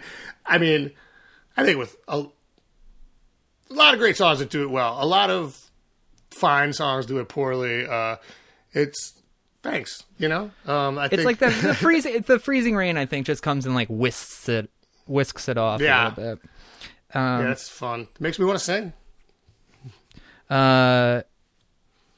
You can if you want. This is your podcast. No, cool. It's not. It's our podcast. That's right. Hey, what time is Pensacola Wings of Gold on anyway? The past. I think it's on in the past. I'm not sure that there's too much Pensacola Wings of Gold. Funny story. I've never seen that show. I don't have any idea what it's about. Well, I mean, I know it's about like Air Force people or Navy guys on aircraft carriers or whatever. But that's literally all I know. And I don't know if this is like your moment to shine or something like that. Tell me all about Pensacola Wings of Gold, but I really don't care. It's not. It's not. In fact, I think this was my moment to say I have a pretty good base for syndicated television shows. I have no fucking idea what this show is. Like, yeah, it's not like it's Coach, which I knew existed. Yeah. It's remarkably bad. Like just from the previews and stuff, like or the ads that I was watching. I mean, it's. I don't think you need too much like. You don't need to fucking burn too much intellectual coal into steam to figure out what the title is about. It's like, I'm lazy as shit. This is the worst possible TV show. Maybe I'll still be sitting here when it comes on. Yeah. How do you feel about this song now? I like this song a lot. I think if I'm jumping into what I think you're talking about, are you referring to me saying talking to this bitch and like being no. I'm talking about the point of that whole thing was an antagonistic situation. You know what I mean? And I felt the art called for it there. I'm not one to make a habit of calling women bitches or anything like that. But, the idea of a frustrated basement dweller that hates everything, that's just like listening, watching terrible TV, drinking 40s, and then like one time goes outside and just fucking meets somebody they can't stand. It's like the truth of that character. I felt like that was the way to best exemplify it, right? And that character very much could have been me. I mean, totally. I wasn't getting ready to shame you for using the B word 20 years ago. I like this song a lot. And I really, really like every movement of it. The reason I brought it up was I was like, when you hear the song now, do you think it's too long? Do you, where does it rest for you at this point? Because I think long. It does. It's long, but it needs all of that time. I agree. Like, when we did the Apathy one, I talked about how very long I thought some of those songs felt. This song is long, but there's a reason that it's long, and I feel like the build the instrumental build is very long, but it really works. And it's very meticulously constructed, I guess, for lack of a better thing, to go from like this sort of like low, like swinging, like dark, like almost like Southern Gothic, like lazy kind of thing, into like this tension building riff part into sort of the octaves. You know, it's like, it's supposed to like have that story there. And like, no, I really like this song. This is also a writing exercise. Two things in this one. Number one was the song "March of the Crabs" by Propaganda on Today's Empires, Tomorrow Ashes. You know, when it says like, a short fuse to scatter, steady hands forget to remember. I was like, that part's really cool. Killing time. Yeah. Right? I changed the melody, but that was where I grabbed that. Like, yeah, I love that you just dropped. And then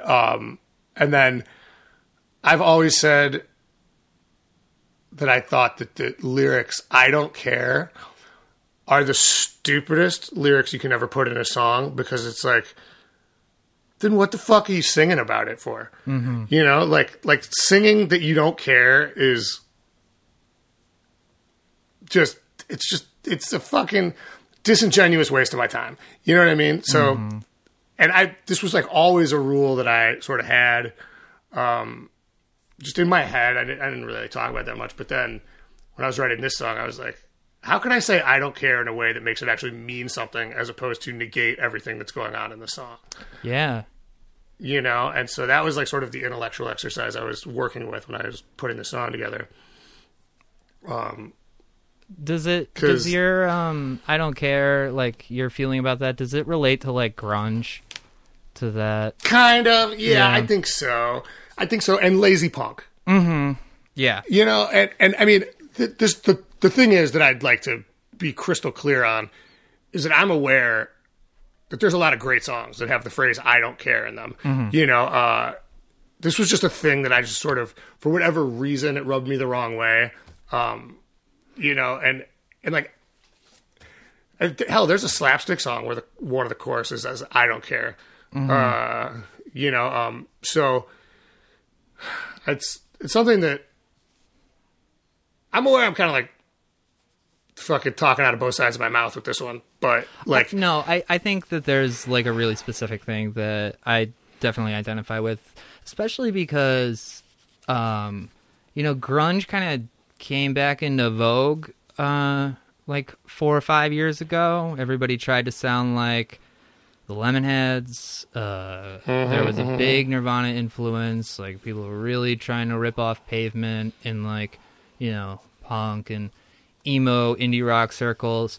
And I was like, you know, just like trying to act like a slacker in 2016 is really fucking boring. And the reason Nirvana worked is because people like gave a shit, and not enough people give a shit about your indie rock band right now. Like, you gotta give me more than that, because I don't give a shit if you don't give a shit. And I mean, also like with the, you know, for like when I remember when Nirvana came out, people were like, "Have you heard this band? You must love them." And I'm like, this is not a punk band. Get the fuck out of here. Like, you know, Nirvana is a good band, but I mean, they're an indie rock band. They're a very heavy indie rock band. And like, I know people can say like, "Oh, you're the punk police" or whatever, but it's like, no, I feel like the chord structures and the tones and like the song structures are indie rock song structures, 100%. It's not like what I thought of at the time when I think of punk rock. I mean, if you want to call Nirvana a punk band today, I don't care. I'm not trying to. Yeah. I don't care. I don't care. I don't care. But you know, but dude, I don't care. like I'm definitely over this, but at the time, you know, I'm listening to like Minor Threat and Bad Religion, and like there's like a kid in my biology class being like, you must love this Nirvana band because they're punk, and I'm like, no, no, Minor Threat is a punk rock band. Like Nirvana is a whole different kind of thing, but there's no denying that when they fucking came out, people had like never seen some shit like that before. Where it's like, oh, these guys are kind of like ugly on purpose, and like even though this guy's accidentally still beautiful, that's a weird thing to pull off, you know? Like and like the girls have got like hairy armpits, and they're like wearing just like shitty undershirts on stage and stuff like that. I'm in a very similar way that NWA like shook things up by just like wearing undershirts and shit like that in hip hop, you know, not to bring up my shitty dad tastes again, but you know, but like, so in 2016 when the grunge is being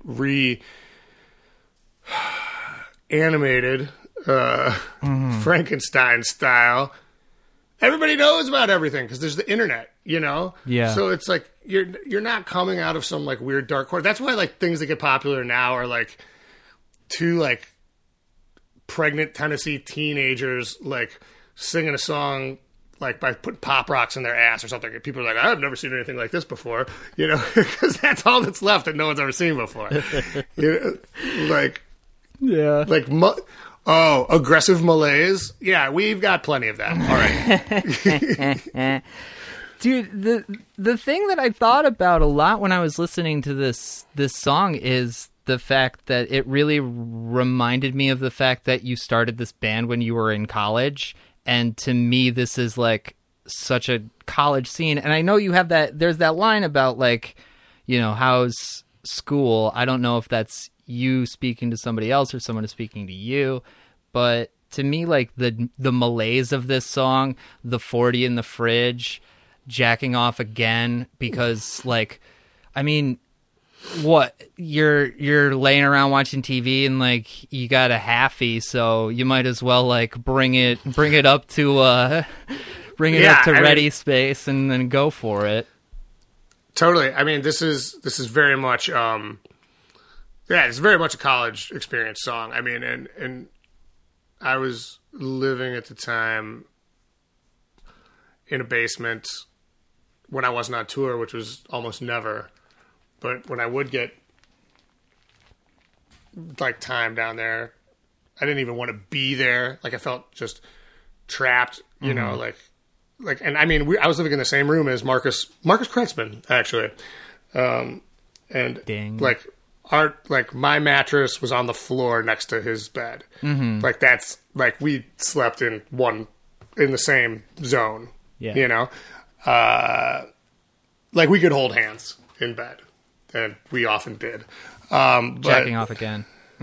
Yeah. No. More like sorrow handshake, holding hands when we woke up both so hungover. We'd be like, oh. Yeah, it's still, you know, whether I was in or out of school, it was still very much that college experience of like having no money and like sort of like, and I felt just like very like anchorless because I'm staying on the floor of another guy's studio apartment. You know what I mean? Like it was, like I lived in a van, and you know, so, yeah, and it felt useless to talk to anybody about anything. Yeah, and hence like the aggression that is on display in this song. I love how pissed off the song is. Just real quick, who's your favorite Family Feud host? You know, I'd probably have to say I really admire Richard Dawson's like unabashed dedication to creepiness. But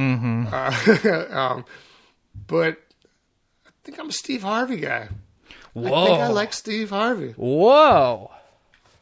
Imagine that. Look who's growing up here. It's That's not right. this is back in my day guy over here. Oh, it's Steve Harvey. All right, what a progressive choice. Well, he moves the show along really well, and he's Yeah. funny. I guess I haven't watched too much of him. I loved Ray Combs. R.I.P. He's the one that killed himself, right? Yeah. Very good E! True Hollywood story about Family Feud, because it goes from Ray Combs, Richard Dawson comes back, and it's not cool in 1994 to be Richard Dawson. A pervert. Yeah. Yeah. And then Louis Anderson takes the gig, and then it takes like 6 months for him to get in trouble for trying to pick someone up on the old Las Vegas streets there. Yee. All right, so presenting the dancing machine, the robot with the monkey head. I'm glad that you grew out of these super elaborate song titles, personally, but it seems to be like such a product of that time. Like let's come up with the most wild ass song titles we can for everything. Well, you know, the last thing I want to say and have be taken too seriously is that we were like pioneers in literally anything. But when we started doing these like crazy ass long song titles, it was not a thing people were doing. Mm-hmm. And it was like right around this time that people started doing it a lot. And that was when we were like, yeah, all right, fuck this. We're not doing this anymore. You know what I mean? Like when I think that like what Chris and I thought it was interesting to do like really long, crazy song titles because it just like created a level of atmosphere and personality that maybe wasn't going to shine through with our like maybe lack of technical and creative proficiency all the time. You know, so there could still be like, I mean, it's like, it's a precursor to the liner notes in fucking Greatest Story Ever Told. You know what I mean? It's the same thing, but just done. Those liner notes are like long song title on steroids, right? You know, and I was like, obviously, like Dillinger 4 was doing like long song titles. We didn't really. You say you kind of became friends with them a little bit later, right? Right, and like why I listened to and liked Dillinger 4, I didn't really know the names of their songs, and like seeing some of their song titles being like really long was another thing to maybe be like, oh, well, I don't want to look like we're ripping off anybody either. You know, like I was like, and this is with no offense intended towards Fall Out Boy, but I was like, if Fall Out Boy is doing long ass fucking song titles, we don't need to be doing long ass song titles. Like, it's just not a good look for us, you know. If Dillinger 4 is doing long ass song titles, we'll just look like we're copying them, and you know, it's just more of a parallel pathing thing. Totally. But that being said, this is a great song title. I was not knocking the song title itself. But the really funniest part about this is that I named this song, and then I want to say maybe even the next year, I don't know if it came out or if it was just the first time I saw it, Dillinger 4 had a song called "It's a Fine Line Between the Monkey and the Robot," and I was like, oh my fucking God. I was like, I can't. Fine. It's good. It's good that you got out while you were ahead. Maybe that's the one thing. It's like that fucking. It's like when Lisa takes the bite of the hot dog, you know, in the Quickie Mart, and she's like, "The whole world wants me to eat meat. Fine," you know. It's just like I saw that, and I was like, "Oh, I don't even do the long song titles anymore because I didn't know, but now I know." Oh my God, they've got a song that's called almost the exact. Fine, I love Dillinger 4. I rip them off all the time. I don't know. I don't care anymore. what do you want? Yeah, the parallel paths with you and D4 is like fucking a beautiful thing. What is the title a reference to then? Just presenting the Dancing Machine. There was a band that was on the fest one year called Ted Dancing Machine. And I thought that was so funny. That at the time. I don't know. I mean, it was kind of right when that kind of like portmanteau. I don't even know if you call that a portmanteau, right? Or like a sentence portmanteau or whatever. Things were really in vogue, and I was like definitely as hook, line, and sinker as the rest of the world about that kind of stuff. You know, like Brian Jonestown Massacre, stuff like that. Edward Scissorhands to Yourself. I don't know. You know, I mean, you can make them up real fast. Olivia Newton, John Wayne Newton.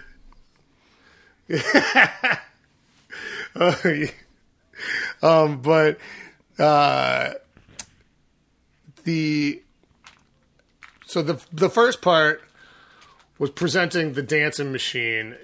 I was inspired by the band name Ted Dancing Machine, but it was also based on the chorus being like shake, shake, shake. So like the idea of like shake, shake, shake, that's like kind of like a dance, trope in rock and roll. So that I felt like it was an appropriate, I wrote this song that was supposed to like sort of subvert the idea of saying the word shake to mean dancing. And then I saw this band name and I was like, that's really funny. But I think Neil talked me out of calling it Ted Dancing Machine. He's like, that's already a band. And I was like, oh, yeah, no, you're right. Yeah, no, it's already a band. That would be a terrible idea. It's like he caught you, and you're like, oh, yeah. No, I forgot about that. I literally told him it was a band. And then I don't know. I'm just like very lazy with my theft, I guess. Neil was like, you can't do that. And I mean, the second he said it, I was like, no, of course I can't do that. But like, I don't know. Like I don't like, it's very hard for me to explain how like naive I am about certain things. Like I see them happen. Like once something's explained to me, I'm like, oh, okay, I get that and I can understand it.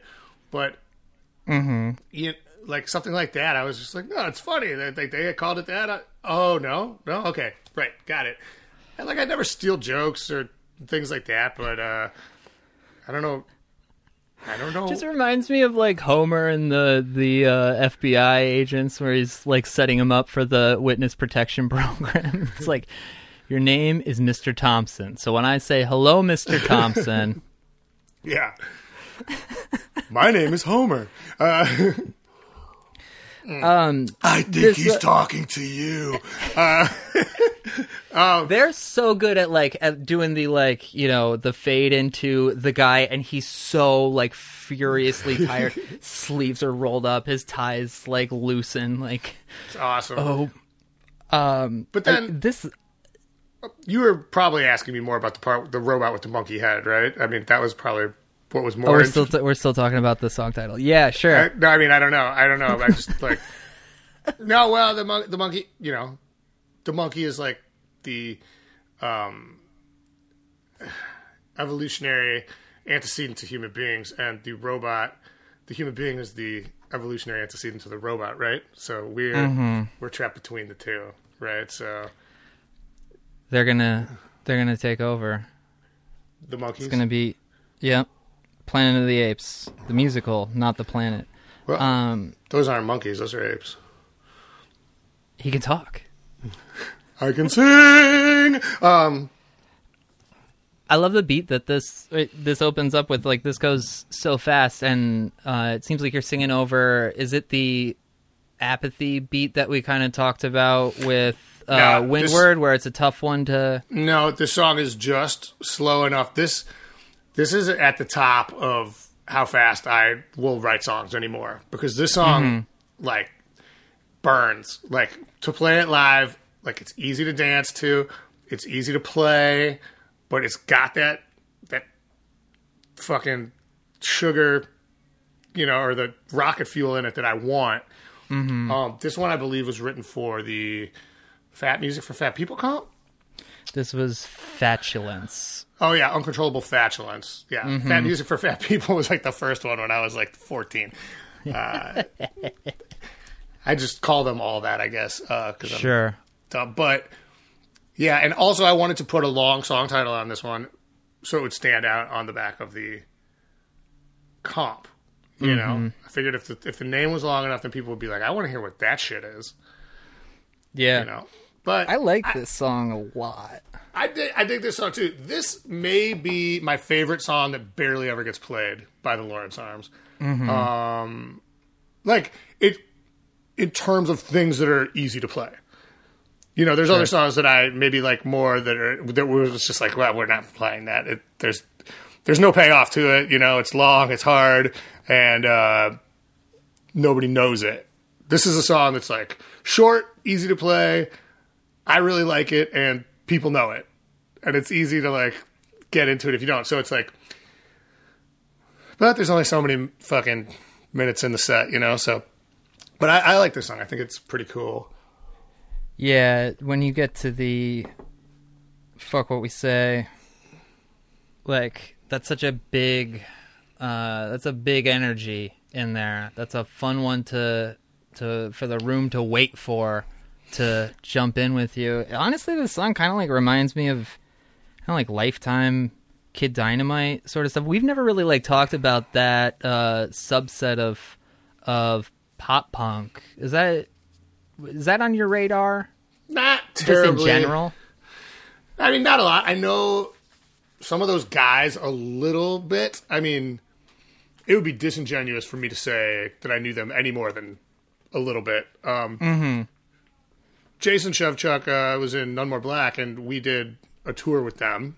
But he kept to himself a lot. I mean, like, we talked, but he's just like, he keeps to himself a lot, you know? Nice guy.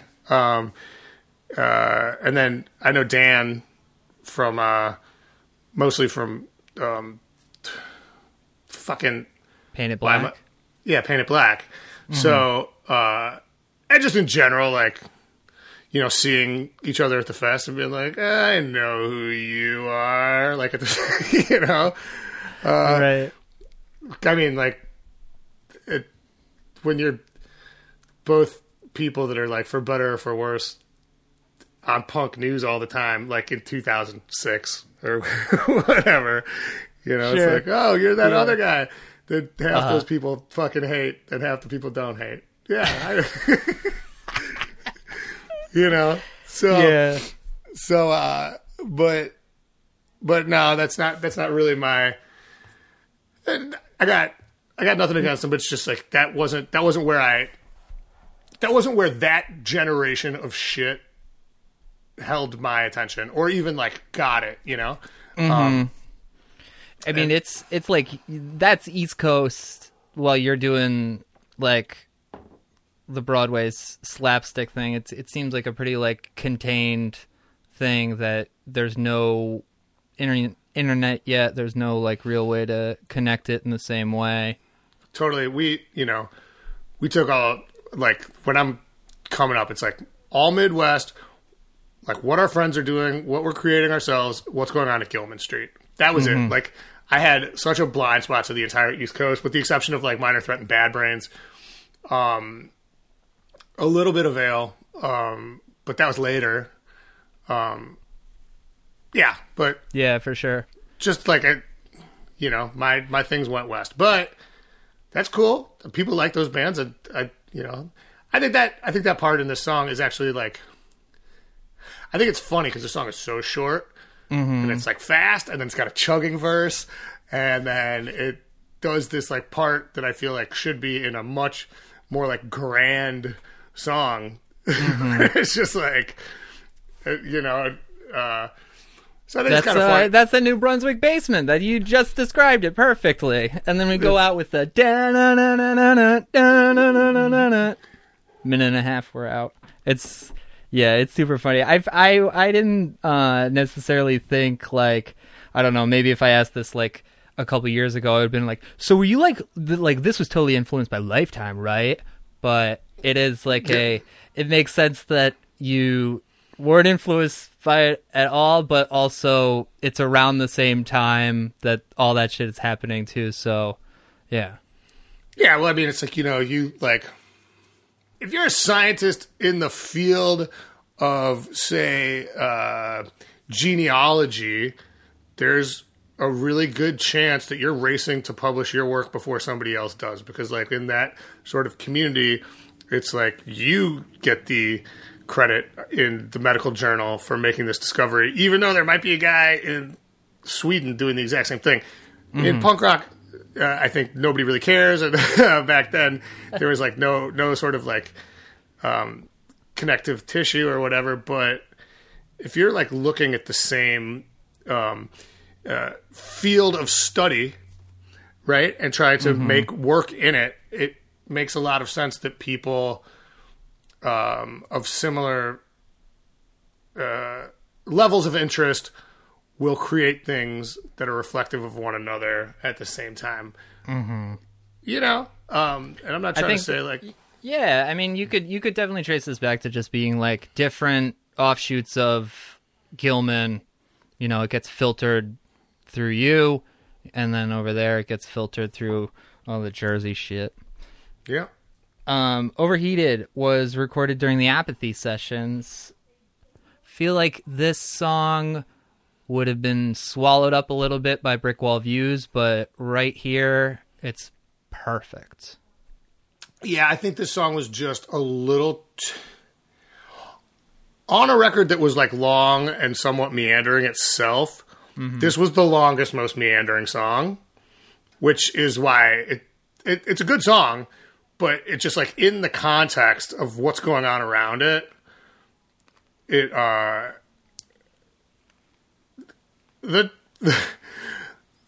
tarp we were standing under was already pretty full of rain. You know what I mean? Like if it absolutely like what one more of these like big sort of like showpiece kind of mid-tempo songs that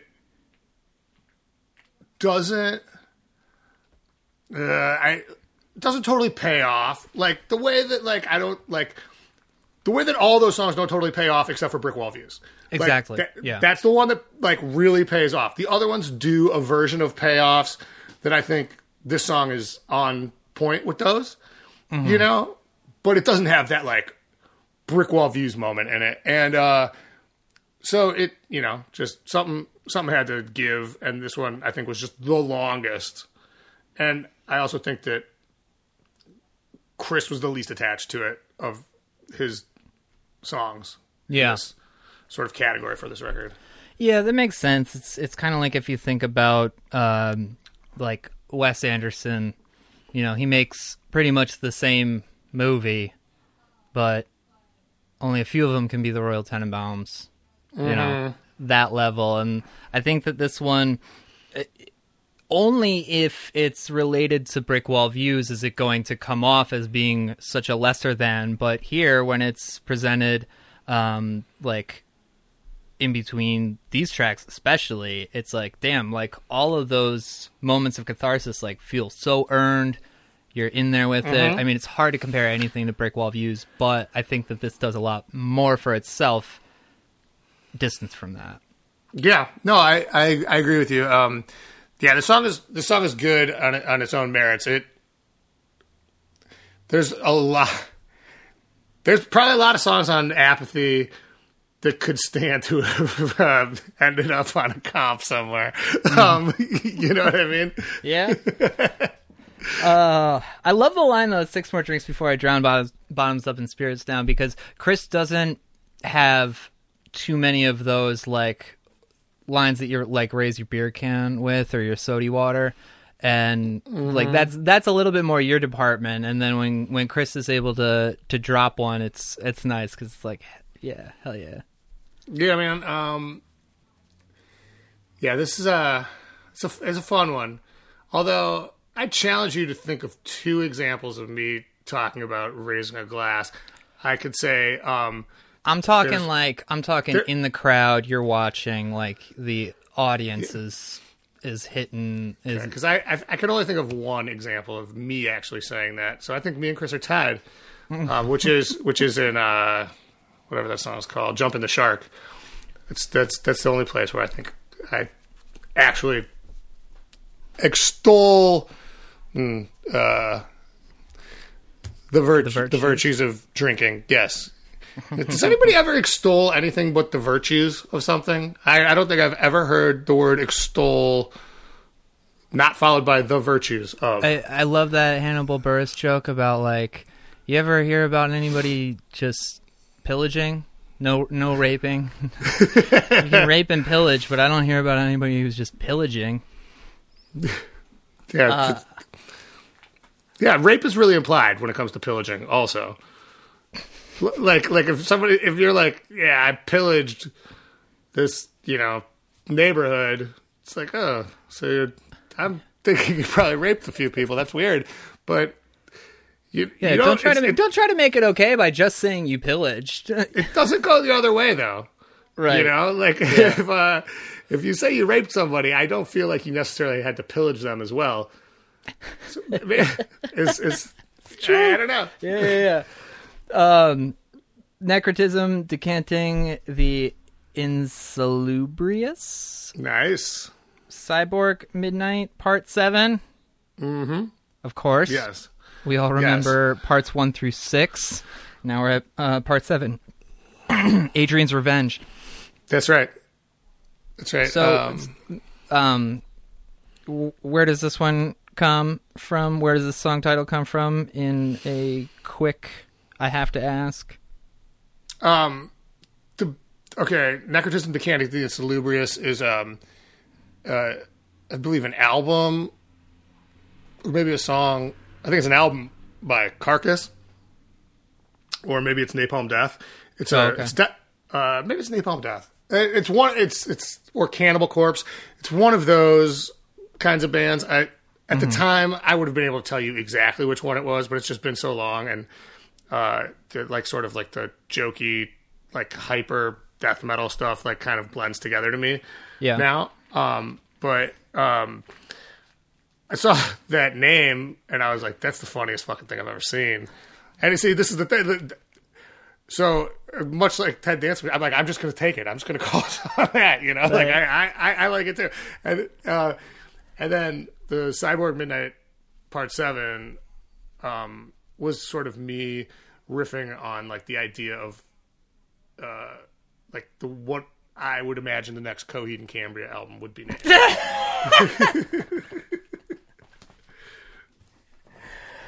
Oh my god, there's a YouTube video that I've seen, I know that you know what I'm talking about, where someone's like, so you write concept albums and Coheed and Cambria writes concept albums. What's the difference between you and Coheed and Cambria? And he's like, and you say, oh, the difference is obvious. They've never had sex before.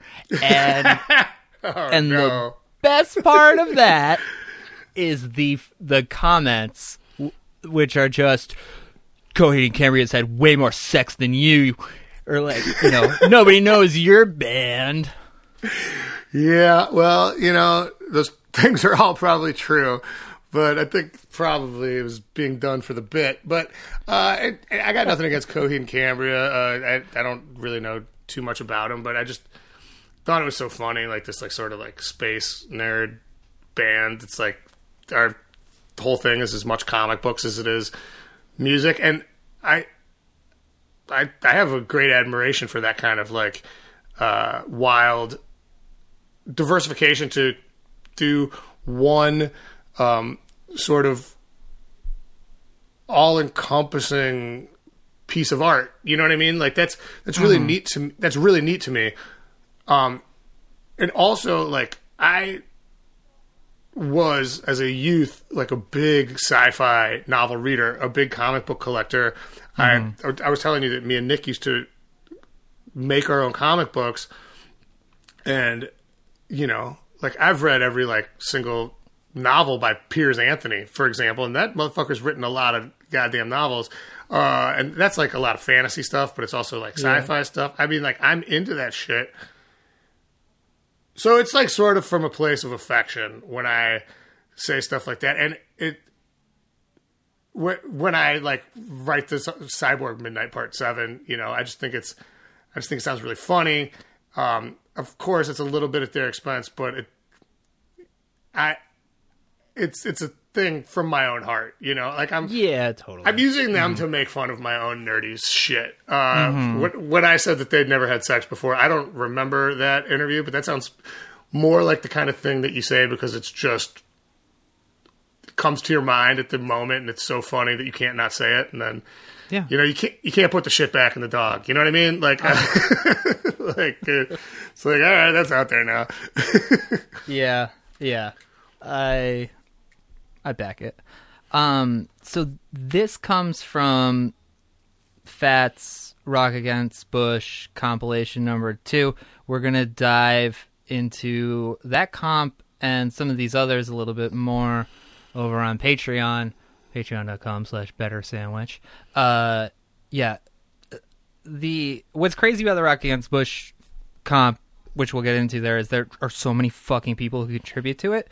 But as far as your band for this comp, we've got a great long song title that stands out. Like, absolutely, 100% on purpose. But do you have, like, this is a political song in the way that, like, most of your songs are just, your political philosophies are just kind of there in the lyrics. They don't have to be about anything. I just think everybody gets where you're coming from. Were you trying to write anything, like, for the comp that was more to the title? No. Okay, well, I wrote this song specifically for this comp. I wanted to write a song that would, like, have a lot of punch and a lot of instant recognizability on a comp with a lot of people that were, like, much more well-established artists. You know, I wanted to have the song on the comp that was like, oh, who's this? Kind of, right? Totally. And I wanted it to be fast. I wanted it to be short. And I wanted it to have a long name. And, you know, sat down to write this song. But I firmly believe that you cannot go into making art with an agenda at all. The only thing you can do is exist in your moment. And, like, if I sit down right now to write a song about how I fucking hate Donald Trump, and, you know, I think Stephen Miller should be fucking in The Hague, right? For example, it's gonna sound like this heavy-handed fucking thing where it's like, Stephen Miller should be in The Hague, you know, like, it's just really obvious. However, I could sit around and think about that and talk about that all day and then just sit down and write words, and that shit will bleed through because it's coming out of my brain and what's going on with me. Maybe it'll be more metaphorical. Like, when I was writing I still write my blog, but when I was writing it before, people used to, like, be like, what advice would you give to somebody trying to start, like, writing a blog? And I would always say, don't try to be funny. If you're funny already, just write and the shit will be funny. But the second you, like, waka waka waka, you know, like, it's tired and it's, like, it's sweaty. You know what I mean? And it's sort of the same way I feel about lyrics. Actually, I learned it the other way. So, you know, I realized ways. I realized that bringing an agenda into making a piece of art is a bad idea. And what you can do is, like, think really hard about things you care about and make art, and it will shine through. Totally. I feel that coming off of this song a lot. There's just a real, like, there's a lot of space that's just, like, you're taking in, like, around you and your surroundings. There's just a lot of, like, abandonment. There's a lot of, like, bullshit that is not really being tended to. Yeah, this one, there's a lot of decay and, like, you know, foiled best intentions, and watching the world kind of die as you die, and, like, even like the Bob Dylan reference in the chorus is like instantly negated, you know, like it's just like the thing that made us, you know, me, the Blockbuster, Bob Dylan, fucking all like the hours of my youth, shit's all gone, you know, like, and it's like, you can do whatever you can fucking cry all you want, but the time goes one direction, man, you know, and that's it. So, yeah, but I think this one turned out really surprisingly well. Always takes me by surprise, like how good this song is. You know, it's kind of, it's one of those things that happens, I think, with really stacked releases, especially comps too, where it's just like every track is fucking so good, and then another one starts and it's like, oh, maybe this is like where it starts to dip a little bit, and then no, this is a great piece of work here. I think it's a cool, it's another one of those connective pieces between Greatest Story and O Calcutta, because I think that what you do really well on O Calcutta, you know, where you have this like break in this song with the acoustic guitar, when it comes back in, by O Calcutta, you figure out how to make that shit come back in like it's the heat of 1,000 suns. And this one, it's like, it's good, it's forceful. You can see what happens moving forward with that concept. Yeah, well, that's cool to hear. I think this song is, first of all, this is one that I play acoustic a lot, and it's like, I think, just as cool acoustic as it is in this format, which to me is like an indication of like me lucking out and getting a good song out of myself on the right day, you know?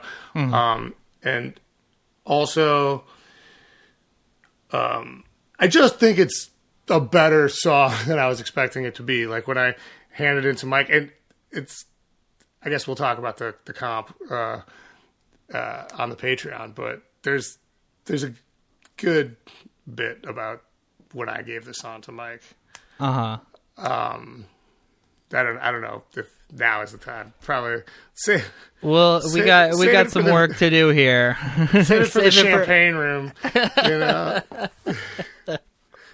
All right, I would like to pause here for a second because we do have, as most collections tend to, we get some good blast from the past photographs, and I have to say, the Lawrence Arms in the year 2000 were looking pretty funny here. The bleached hair, we got some like big old like Liberty looking spikes on Chris. Neil with some sideburns. Yeah.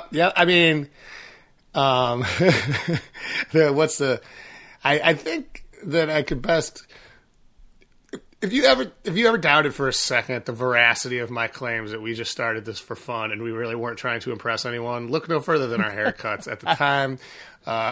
We were definitely all about kind of having a hilarious time, and you know, I think it would be kind of rewriting history to say like we knew we looked totally hilarious and like we were like totally like dressed as clowns on purpose. I mean, it was kind of a different time, and I think we really all did kind of not give much of a shit about that kind of thing.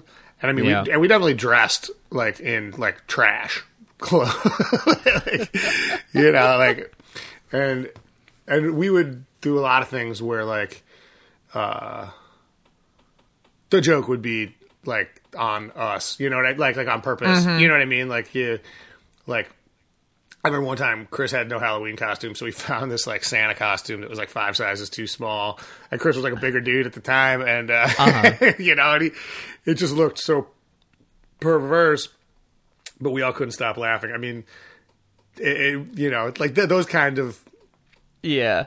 Those kinds of things. So we definitely had a lot of fun with just like not really caring about too much.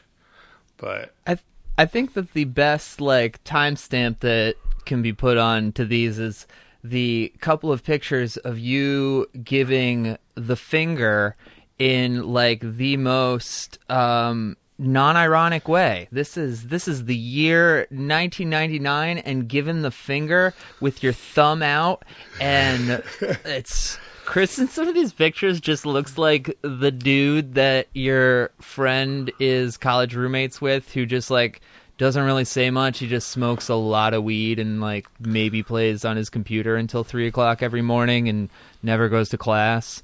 There was like a time when Chris could probably be described that way.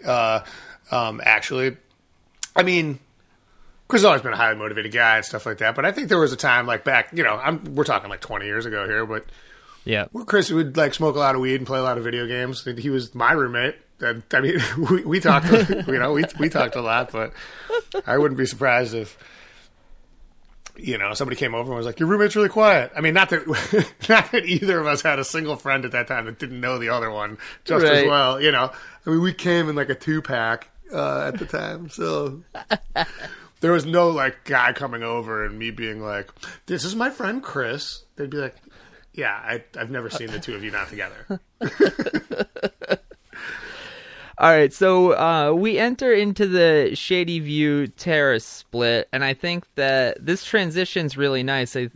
Still using the trio self-titled comparison, the My Friend Peter into Snake Oil Tanker is a little messy. I think that this one bridges that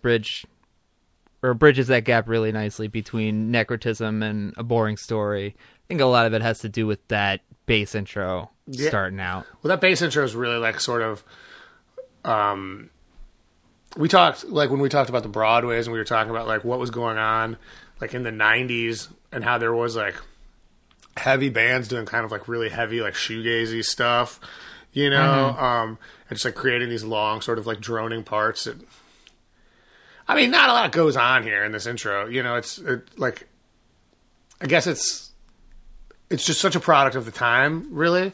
And it's actually like kind of like even more of like a throwback to like a couple of years before, Sure. But also, I mean, this was just one of those things I started playing and like I liked the way it felt to play it, so I put it into the song. But yeah, it's definitely got that like 90s Fireside Bowl kind of vibe to it, that beginning part at least. Yeah, definitely. After that quintuple your money anecdote, I kind of want to hear you play those chords lower at a point. Yeah. You mentioned that in the CD liner notes that this song was based on a, quote, real life freak out. Do you mind if I ask you about that? Yeah, I can't remember all of it, but I was like, in college, I was like having like some real, I think at the time, I was like really like heartbroken and I didn't know what I was doing. And I like was just like all of a sudden like walking down the street and I didn't remember like how I got there. And it wasn't like the middle of the night or anything. Like I clearly had just come from my apartment, which was right across the way. But, like, I just, like, all of a sudden, like, clicked into, like, my consciousness. I was like, what am I doing out here? Yeah. And I went down, and, like, my van at the time, was the Lawrence Arms van, but it was, like, my car. You know what I mean? Like, and I, like, walked up to it, and it had been booted because it had too many tickets on it. And, I don't know, just kind of all, like, went crazy. And it's, like, a really kind of isolated memory, and then, like, I don't remember what kind of happened. I kind of feel like I was yelling in the street for a while, and I think I went and got really, really drunk to like kind of calm down and forget about it. Do something with it, yeah. And but yeah, I mean, like I don't have a lot of like episodes like that. I mean, really none. But that one was, I'd call it a freak out. It wasn't like, it wasn't like a real like breakdown or permanent damage or anything. It was just like, I think I just got overwhelmed and stressed. I mean, I was like my senior year of college also. So there's a lot of mitigating factors going into some, making me lose my mind a little bit, but just for a second. Yeah, sure. I like the lyrics on this because I think that they're really abstract for this period of your writing. This one's got a lot of that, like, really got a lot of that wordplay sort of situation going on in it. I mean, there's a lot happening there in terms of like sort of like internal syllabic rhymes and stuff like that I like, and yeah, there's like some like kind of like gnarly imagery. I think I don't know, I vacillate back and forth on whether I feel like this song is kind of like woe is me or whether it's just like a little more pragmatic in terms of like assessing a bad situation. And, I obviously can't tell. So sometimes I'm like, oh, poor you. What a sad song about pretty much fucking nothing. And then other time, but this one's pretty like, this one's become a pretty obscure song in our catalog. So there's probably a reason for that. Yeah, I was going to say, I don't think that I've seen you play it. Is it in the set often or ever at this point? War on Christmas. It'll come out. Sure. Yeah. That's about it. I always like these lyrics a lot because, yeah, I think knowing what they're about, you can sense the kind of woe is me that you're talking about. But I think when there's not a specific thing that you're referring to, it does have there are a lot of nice poetics going on. I do like a lot of those internal rhymes that you're talking about, and I think the imagery it's cool. It's like you're clearly feeling something, but since it's so nondescript, I think that the listener has gets a lot of freedom to take it and make it what they want. Right. Well, yeah. I mean, that's sort of, hopefully that's the idea, right? Like, that's what makes songs cool. It's like when, I think we talked about why the first Star Wars, meaning Episode 4, A New Hope, is my favorite one, because there's so much, like, it just gives you, like, little clues of things, and then it lets you build it in your mind, and it's, like, so much cooler when, Obi-Wan just, like, mentions the Clone Wars, and you're like, what are the fucking they're not even going to come back and talk about the Clone Wars? And then, like, a few years later, you find out it's, like, the dumbest fucking, it's, like, about a tariff disagreement, and somebody who had a hard-on for one guy, it's like, oh, okay. But, like, in your mind, it's like that could be anything, and it's,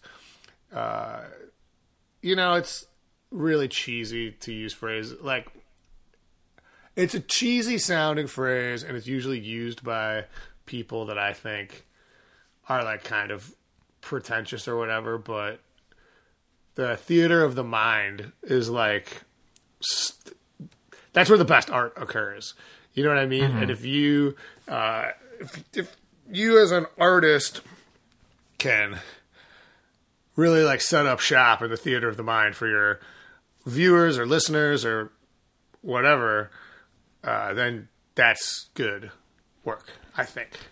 Totally. And I think that punk music is definitely a much more straightforward type thing. So whenever you get moments of abstraction, if they work, then it's cool because it doesn't happen as often.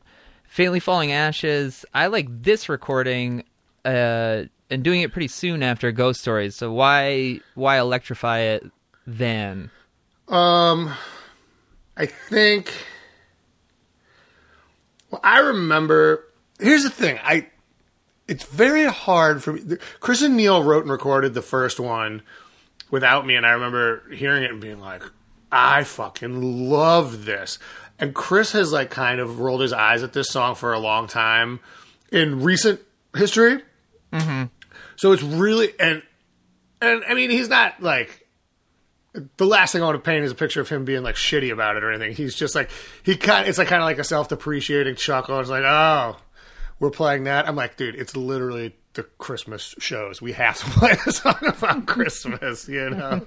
Yeah. And he was like, I know. You know, I mean, it's like, he's not a dick about it or anything, but it's been so long that he's just like casually worn this like out of style albatross like in his mind around his neck that I can't remember.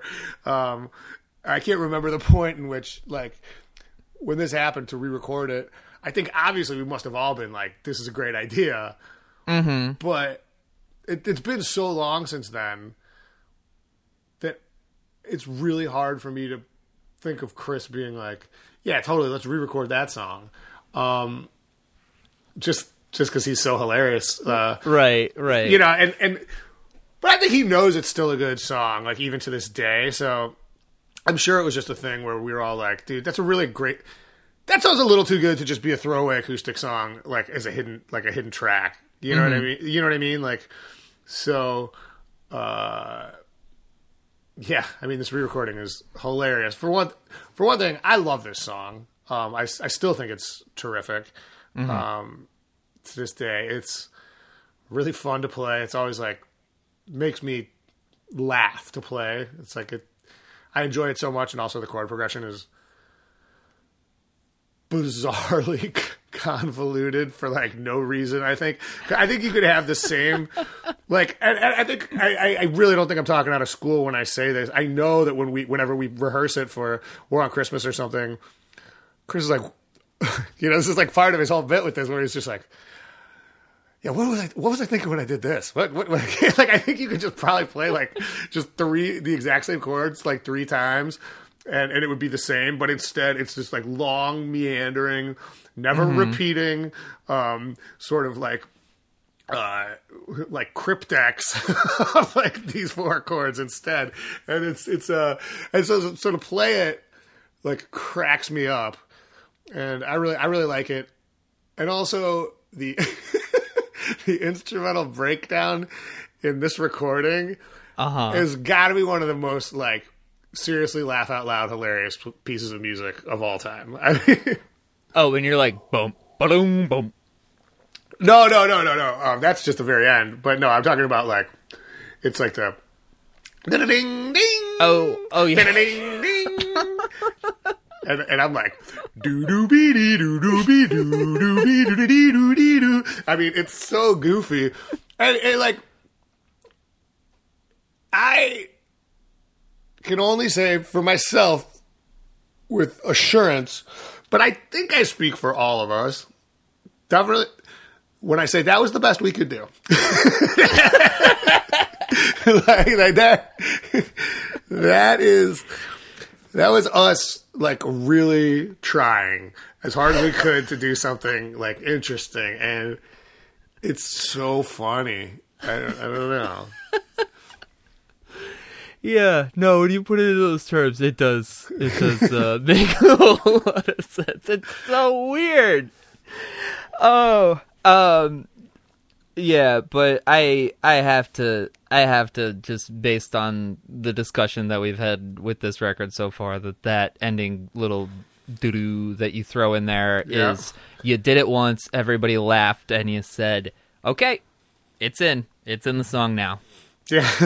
Yeah, I mean, well, yeah, I think that's just a manner of like the evolution of everything. Like with our band, like I was talking about, you know, earlier, how we do there's that like sort of like on stage telekinesis or whatever, where all of a sudden you like, you know, we'll all stop and there's never been a stop there before or whatever. And I think, you know, Tyler May and Co. talks about, I don't remember what he calls it, band telepathy, stage telepathy, something like that, in his podcast, which I really like. I mean, I don't know. We're probably not supposed to talk about other people's podcasts. Is that bad for? Oh no, we support the scene. Cool. Okay, good. Yeah, punk podcasting. Yeah, he does a podcast called Cocaine and Rhinestones. It's a really good history of 20th century country music, and I love it a lot. It's really, really good. If that kind of topic interests you at all, you should check it out. And even if it doesn't, the stories are so great. I mean, The podcast is called Cocaine and Rhinestones. So already right there, he's done a better job at art than most people ever will. I mean, that's like the greatest name for a podcast I've ever heard. But he's Tyler Mahon Coe. He's David Allan Coe's son, and he played in his band for a long time, and so he's got a lot of like touring experience and stuff. So he talks about like the band Telepathy, or I can't remember what his words are. Those might be them. But when I heard it, he, you know, in his podcast, he's like, anybody out there that's ever been in a band that's like done a lot of touring knows exactly what I'm talking about. And I was like, yes, I do. I know exactly what you're talking about. You know, it's like, and like you see interviews with like Fugazi where they talk about how like, and I mean, Fugazi's obviously like, first of all, like defies all logic, like, like 360 degrees around, you know? So like, and I mean that mostly in a positive way, by the way. So just like, I'm not talking shit on Fugazi. I was just listening to Fugazi last night for hours and hours, but where they'll talk about like how they've never made a set list. And, you know, even when they're up to like, and they still keep like something like 220 of their songs in potential rotation or something, you know, some shit like that. I mean, maybe that's a lot of songs. I don't know if they even have that many, but, you know, some huge amount, and and they never call them out. They just know. And that sounds crazy, but I'm also like,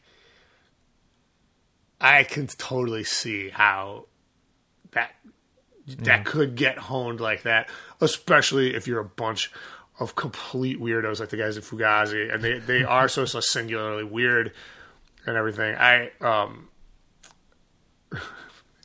This is totally, this is the taste of what you'll get on the Patreon when you hear the stories of that are unrelated to the record. So I'm just gonna, and this is just a really quick anecdote, but you get gems like this.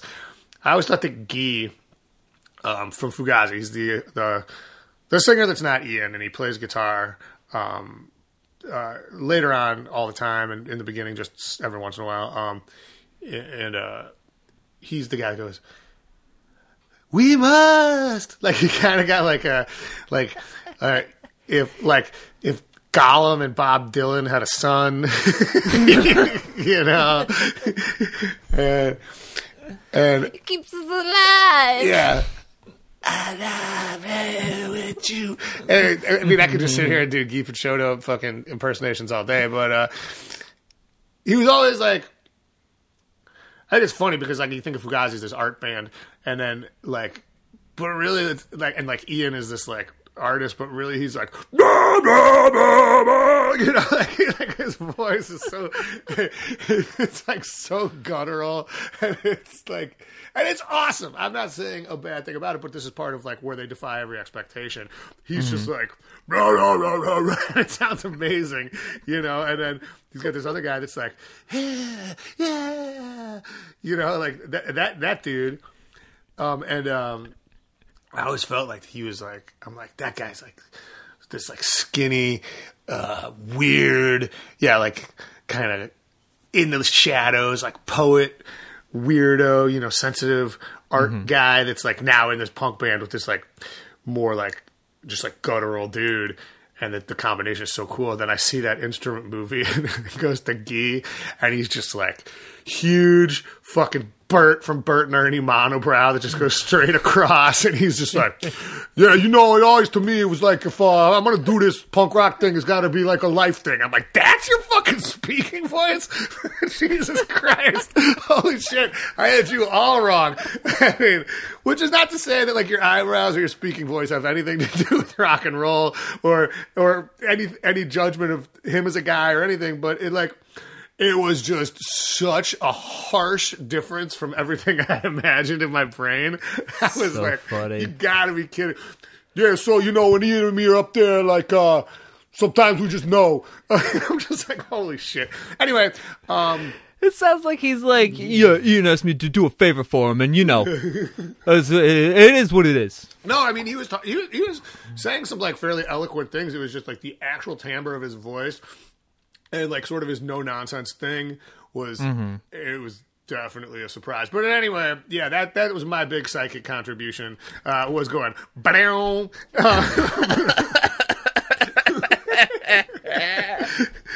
At the end of Faintly Falling Ashes. So yeah, you know. So I understand Fugazi and their 200 songs.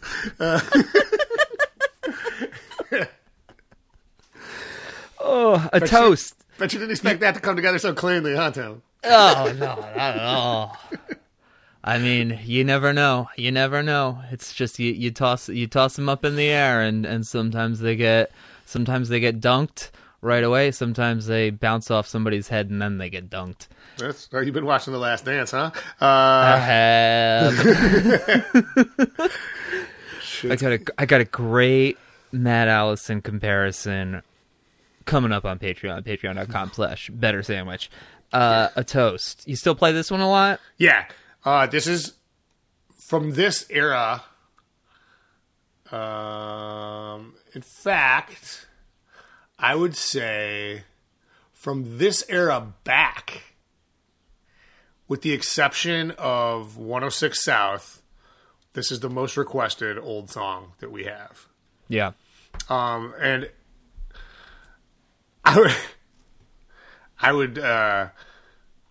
I'm really literally talking about this split back, but even if you include the present day memory split, which actually came out chronologically after this is still the case, just because I think everybody knows we're going to play 100 Resolutions.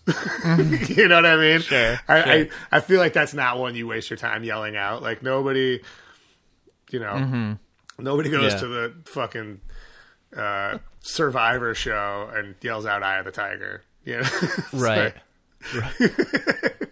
I mean, or it's the only thing they're yelling. That's true.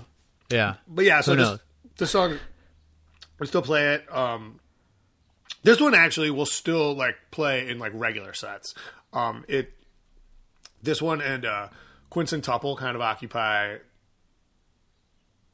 kind of similar place, like where they would go in the set list, you know? Mm-hmm. So if you hear one, you're probably not going to hear the other. And we usually try to defer to Quincentuple, or I do when I make the set list, just because I feel like more people know it, and it's kind of like a good time song that, I guess these both are kind of like that, but if somebody requests this, I'll always switch it out. You know what I mean? Mm-hmm. For sure. And I only say I because I write the set list. I'm not trying to sound like I make unilateral decisions without my cohorts. We are a 3-person unit of one. It feels like there's a very real you who inspired the song. Yeah, this is sort of written about like my ex-girlfriend, who was kind of the reason that I had that like freak out. So she was really appearing a lot on this little EP, I guess. But yeah, this one is just kind of like a real like M. Night Shyamalan Jr. kind of fucking song, where like the whole song is like, I'll talk shit about this person, it's just a loser, and then at the end it's like, that person is me. You know, like, and to explain it like that makes it sound really, really dorky, and I don't think the song comes across as like really like that dorky and contrived, but there is like a twist ending to it or whatever, and yeah, explaining it's really nerdy, but I like the energy of it a lot. Like you got some good ones in here, like a martini balanced on a wiffle ball bat. You got to write something like that and just kind of like dust off your shoulders a little bit. Like, yeah, that's a good line. Yeah, I like that entire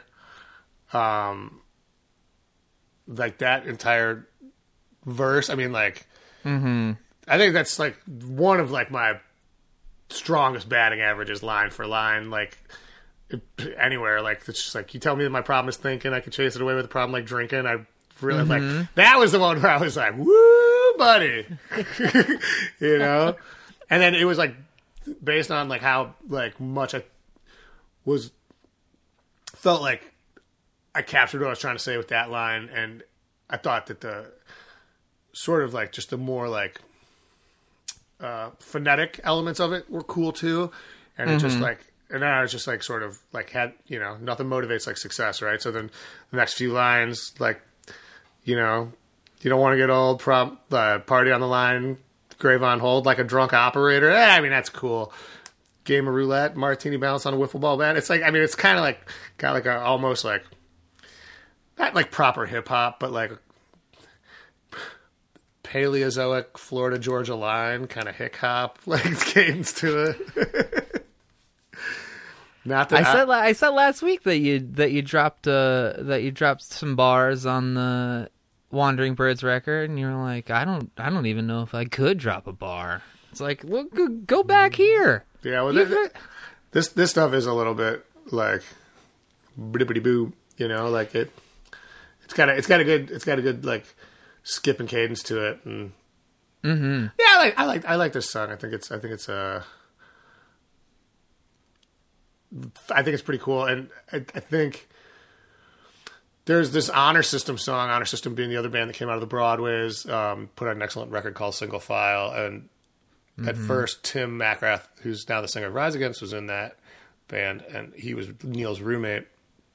And when it got to the section here in A Toast, where it's just 7 hits, which is kind of weird, you know? It's like I love that 7 hits. 1, 2, 2, 2, 2, 2, 2. And then it goes into the guitar solo. Neil's like, yeah, Tim's band, the Honor System, just does this thing where they do 13 hits.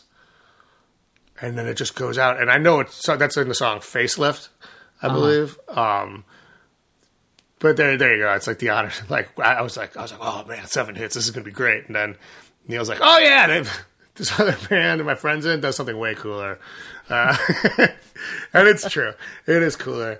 I could talk about that guitar solo over at the Patreon because there's I mean, it's a story I've told a lot, but it's an oldie but a goodie. I know the one, and it is a good one. Yeah, I think like the end of this too, you know, This Is the Only Way to Die, that has kind of that energy that we were talking about with Lazy Boy, like saying living is a lot like dying. Yeah, I think that this is all like nihilistic, but also like very you know, assured and encouraging. Yeah, well, I mean, like I've always associated the line before it with it too. So it's like, believe the lies that you tell yourself. This is the only way to die. Like, so it's like you're celebrating like this, like you have no choice, but you do have a choice. You know, is like sort of like the broader thing. And so I think no matter which way you take it, the sentiment is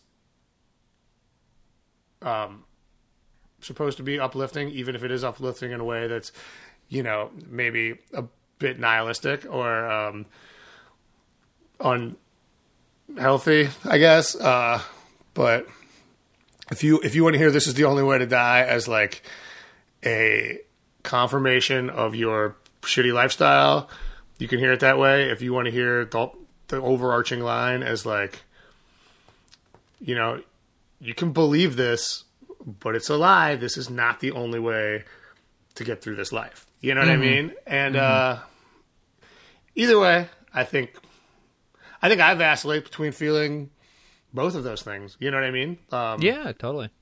It's just like human condition shit, man, right? But I don't know.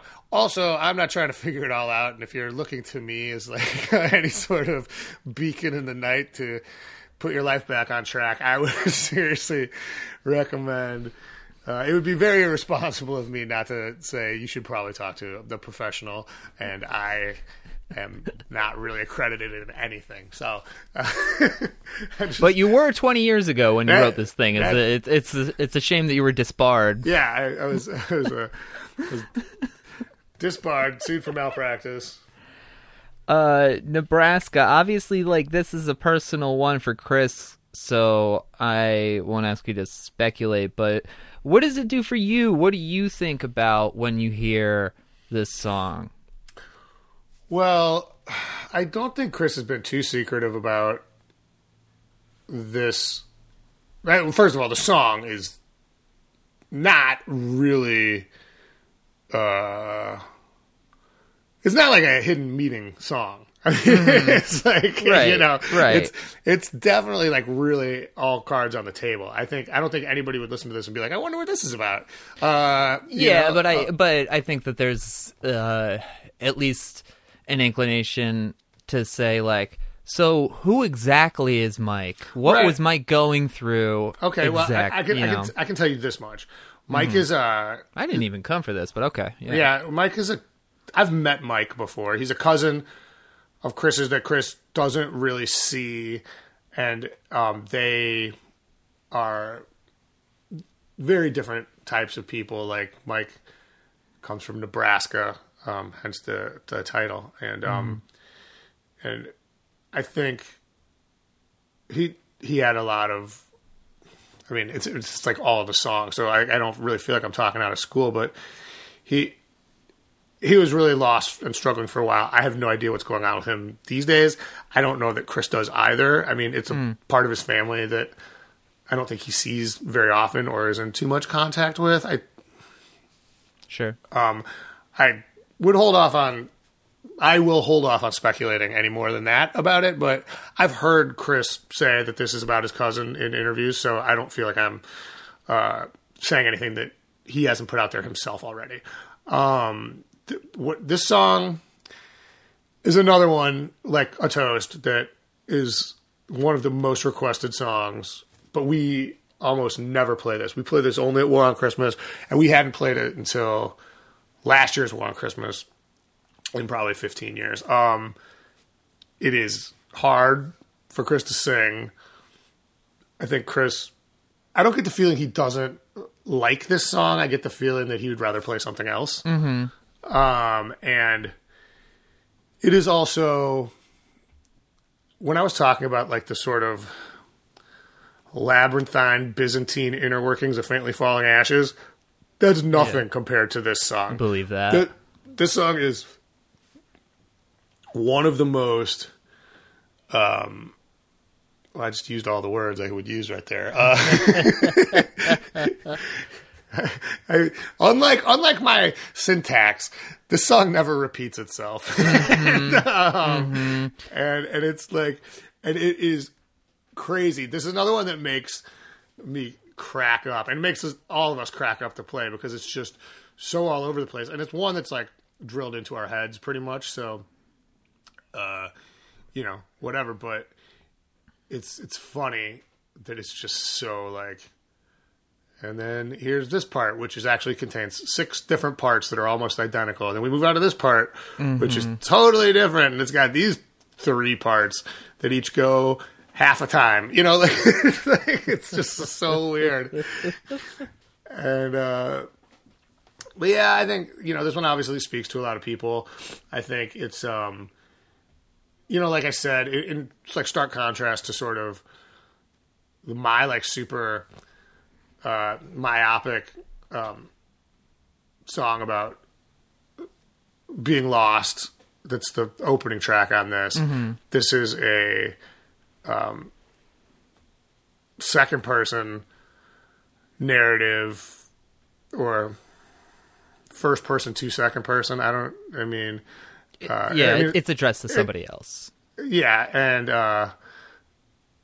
that's extremely laid bare, and I think that resonates with a lot of people, and that's probably speaks to, I'd say that's why the song is pretty enduring, is because you can kind of get it, and it kind of is heavy and deep, but it's all like right there at the top. You don't need to like, dig in to figure out what he's talking about. It's like, oh, I get this. Please don't hate yourself. I'm okay. There you go. I know what that means. Yeah, totally. I think that like, the thing that we talk about with Chris and having a lot of songs about his own self-confidence, it's kind of like this song really falls in line with that, but being addressed to somebody else, he can say it with a lot more earnestness than he could in just addressing himself. So it's, he's got a note in the CD liner notes about how sometimes the best advice is your own, and I see that a lot in here too, where this is the type of song that Chris is really good at singing because he's very good at like speaking to himself directly, and in doing this one where it's for somebody else, he can nix like all of the vagueness of detail and stuff like that, because he's not putting himself out there in that way. He's doing it on behalf of somebody else. Yeah, totally. Yeah, I mean, he's and you know, I mean, like everything, you know, it's like you're never totally talking about someone else. Right. You know what I mean? Like, and I say that as a general blanket statement, not out of even anything that I'm like, well, I secretly think that, you know, this about this song. It's like, you don't get to like, it's like what actually when we were talking about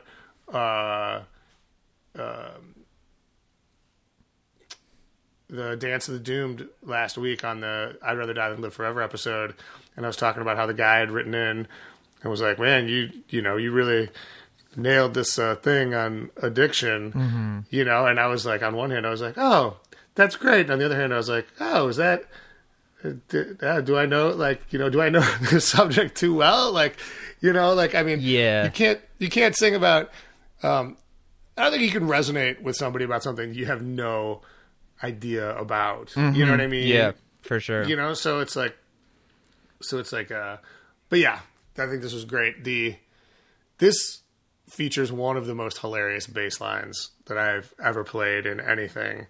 And at the time, I was like, yeah, I've written like a proper, like riffy bass line, and it is, looking back on it, so ridiculous. I mean, especially in the context of this somber song. It's at the very end, and it's like, boom, doom, doom, doom, doo, doo, dooby, dooby, dooby, dooby, doom. And it's like, what are you doing? Like, okay, reel it back a little bit, big guy. Well, you know, it was just like all of a sudden, I needed like Jeff Goldblum to come in and be like, you're so preoccupied with if you could do it, you've never stopped to wonder if you should. Yeah. You know? Yeah. I feel that way sometimes on this podcast with you, where it's just like, hey, chill out, dude. The star of the show is on the computer screen. I love that part though, because it's like you get into that palm muted section and it seems like, oh, they're gonna stretch this one, and then it just like stops. Yeah, that also is like really like a 90s thing. Like when we do that live, and I didn't even remember we did this, but then it was like the muscle memory came back to me when we started doing it for these more Christmas shows, where it'll be like doom doom doom doom ba, and then there's that pause before it goes into the like the heavy downstrokes, chugs or whatever, and then we all go 1, 2, like not into the microphone, you know, and it's kind of like it's really got that like sort of like when Youth Crew was moving into emo, sure, yeah, you know, kind of vibe to it, which sort of like those breakdowns are like that stuff. Yeah, you know, it's like, so there's like an antecedent there of stuff that we didn't really particularly know a lot. Kind of the Lifetime thing, yeah. Yeah, we didn't really know a lot about that, but it was like, this is an aspect of this that is going to seep into our music, whether we want it to or not, you know? Totally. So, and actually, that 1-2 thing, as much as it sounds like cheese dicky to talk about it here, it's like, I feel like it's pretty electric on stage. If the fucking crowd's there for it, yeah, Yeah. dude. 100%. So, I don't know. You know, it's like explaining a joke. That's always funnier. It's always funnier to explain a joke than to just tell it and have someone get it. Dude, I tell my girlfriend that all the time. Yeah. Yeah. And In case you guys were wondering, that was a joke. It's really actually not that funny to explain a joke. And so is my joke. It makes it less funny. Don't do that. Yeah, no, it's not. It's not funny to do. But like sometimes, if you could do it in like a super postmodernist, like structuralist, self-aware way, maybe you could try to like crank it through and make it even funnier than the joke itself. But who knows? And it's the same thing for like visceral live parts. You know, talking about them is going to sound stupid all the time. But in the moment, you know, we're like. Okay, there's a reason that everybody makes fun of New Found Glory for all jumping at the same time. And there's a reason that New Found Glory still all jumps at the same time. You know what I mean? Yep. Because it's easy to say that and have it sound stupid as hell. And then when you're in the crowd watching and they all do it, everyone's like, damn. You know? And it's like, I don't know. Fuck how cool you are. That shit's kind of cool. I mean, it's there for a reason, you know? And I'm personally of the belief that anybody over the age of 25 that jumps on stage is like doing a thing, you know, it's, I've always said jumping like after a certain age is like the comb over of rock and roll. But actually I think that more for the joke, I think that's just funnier to say. I don't give a shit if you jump on stage. I mean, I'm literally here defending New Found Glory, and those guys are my age, and they're jumping all at the same time. So they're all wearing Dickies. Yeah, except for one guy. Well, no, that guy's probably wearing Dickies in jail. Yeah, man, that was just like, whoa, fuck. Another boring story. It's funny that we started talking about like the live thing because when I'm listening to this song, I'm like, this is going to be a good song for Fireside Bowl. Like if the crowd is on your side, like especially the end part where you're all going wild, Chris is just going crazy with the octaves. Like you get really, really noisy at the end of this song. I think this is the last one from Ghost Stories. Definitely. And this are the two times that I think that we went in on this like sort of like heavy soundscape thing and it worked out for us. I think those are like the two times where I'm like, oh, this is appropriate for this song. It holds up now. It doesn't sound like a dated thing. I mean, it sounds like it comes from a time, but you can understand the decision making that goes into it a little more than I think some of the other times we've tried to do this. And this is one of the instrumental parts that actually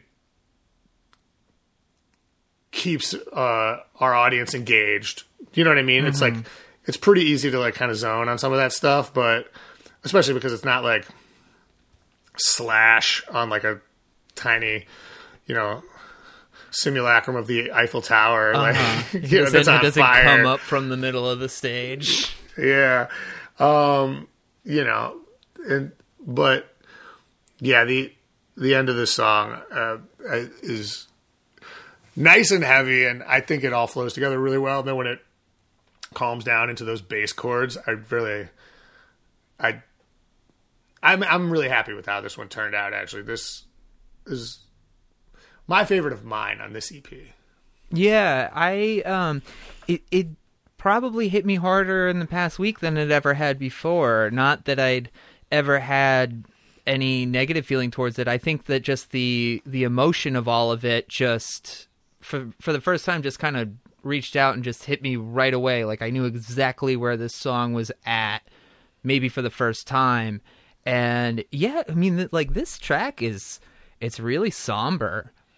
Yeah, this was definitely about the apartment that we lived in after we moved out of the Lawrence Arms building. And I just remember being like, looking around and being like, man, we live in fucking squalor. And I don't have the energy. nor the desire to do anything about it. Like, Yeah. and I mean, it's kind of funny now, and I think there was like a romance built into that attitude that only with the benefit of a lot of distance I can like admit out loud. You know what I mean? Yeah, sure. But there was also a lot of reality to it where it was just like, oh, this is fucking disgusting. This is your life? Nice. Yeah. let me just like put my bed like in the corner so I don't have to look at that corner ever again. Yeah, right. I mean, there was this fucking. I mean, I wrote about this in the liner notes for "We Are the Champions of the World," but there was this big, huge black fungus that was growing in the sink in this apartment. Oh, Steve. Yeah, people would come over and be like, Jesus Christ, what'd you name that thing in the sink? Or, that thing in the sink, and we'd be like, oh, yeah, it's been there a while. Oh, what's its name? And that was everybody's joke. And I find that to be like a pretty esoteric joke for a swath of people to have made. You know what I mean? Yeah. But that was the joke. And like, after about the fifth time someone asked, either Chris or I can't remember which one of us officially named Steve. But we were like, oh no, it's Steve. And then one day I got home and Chris was like, I killed Steve. I couldn't take it anymore. Yeah. And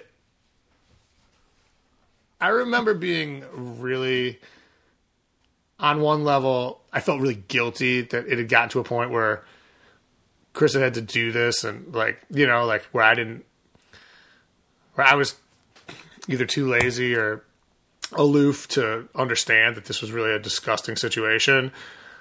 And I don't know if he was like hoping I would do it or if he just one day was like, hey, fuck this. But I remember us both also being a little bit sad about it. About Steve being gone? Yeah. I mean, it was literally mold, fungus, in a very large quantity in our sink where we brushed our teeth. And there was like a level of somberness about it. But that's like the ashtrays of volcanoes now. I mean, that was like we were all like smoking and, having friends over and everybody was smoking and just like, overflowing. And it was a gross apartment. Really fun, but gross. And this is also the first time that I sing like clean in the Lawrence Arms. I tried it once in a slapstick song, but I was always kind of afraid to try it. So that's always been I always think of the song as a big like milestone for me in terms of like developing further as a more dynamic artist. And I mean, my dynamism is pretty limited, but like, to add that to my repertoire, which would go on to become a defining characteristic of so much of my stuff to the point where I think a lot of people think of that before they even think of me like screaming at this point. But I mean, not everyone, obviously. I'm not trying to, I know what you're saying. Different takes on the same rasp or whatever. What made you want to do it here? It seems like it's very much based on just the mood. Yeah, and I don't know, I just wrote it. I feel like I thought that like the sort of like the overflowing ashtray imagery sort of reminded me of maybe like it was sort of inspired by like John Sampson, and John K. Sampson. Yeah. Yeah. Yeah, and like just like sort of like that like super like Wes Anderson like minutia that he sings about, like and I just felt like leaning into that a little bit, and I thought that like I'd always wanted to try to sing something clean because I was afraid to, but I was like if I can get the confidence to sing like this, it'll make me so much like I'll be able to do so much more. So I just kind of like took this part and I was like, this has got a little bit of that kind of vibe to it. Why don't I just try it here? If it sounds like shit, I can either re-record it or just forget it ever happened, and then, you know, dip my toes in the pool a little bit, and then we put it out, and everyone's like, man, when Chris sings that part in the middle, and I was like, yeah, of course, people are going to think it's Chris because I've never sung like this before, yeah, you know, and it's like, yeah, it's funny, you know, you listen back and it's obviously you, and then it's also funny to think about if nobody's got any sort of reference, and yeah, they're going to assume that it is Chris because it doesn't sound that far off. But yeah, so, but I really like the way he harmonizes with you during that part too. Like when you hear him come in on what is it about? Red and Brown. Red and Brown, yeah. It's really nice.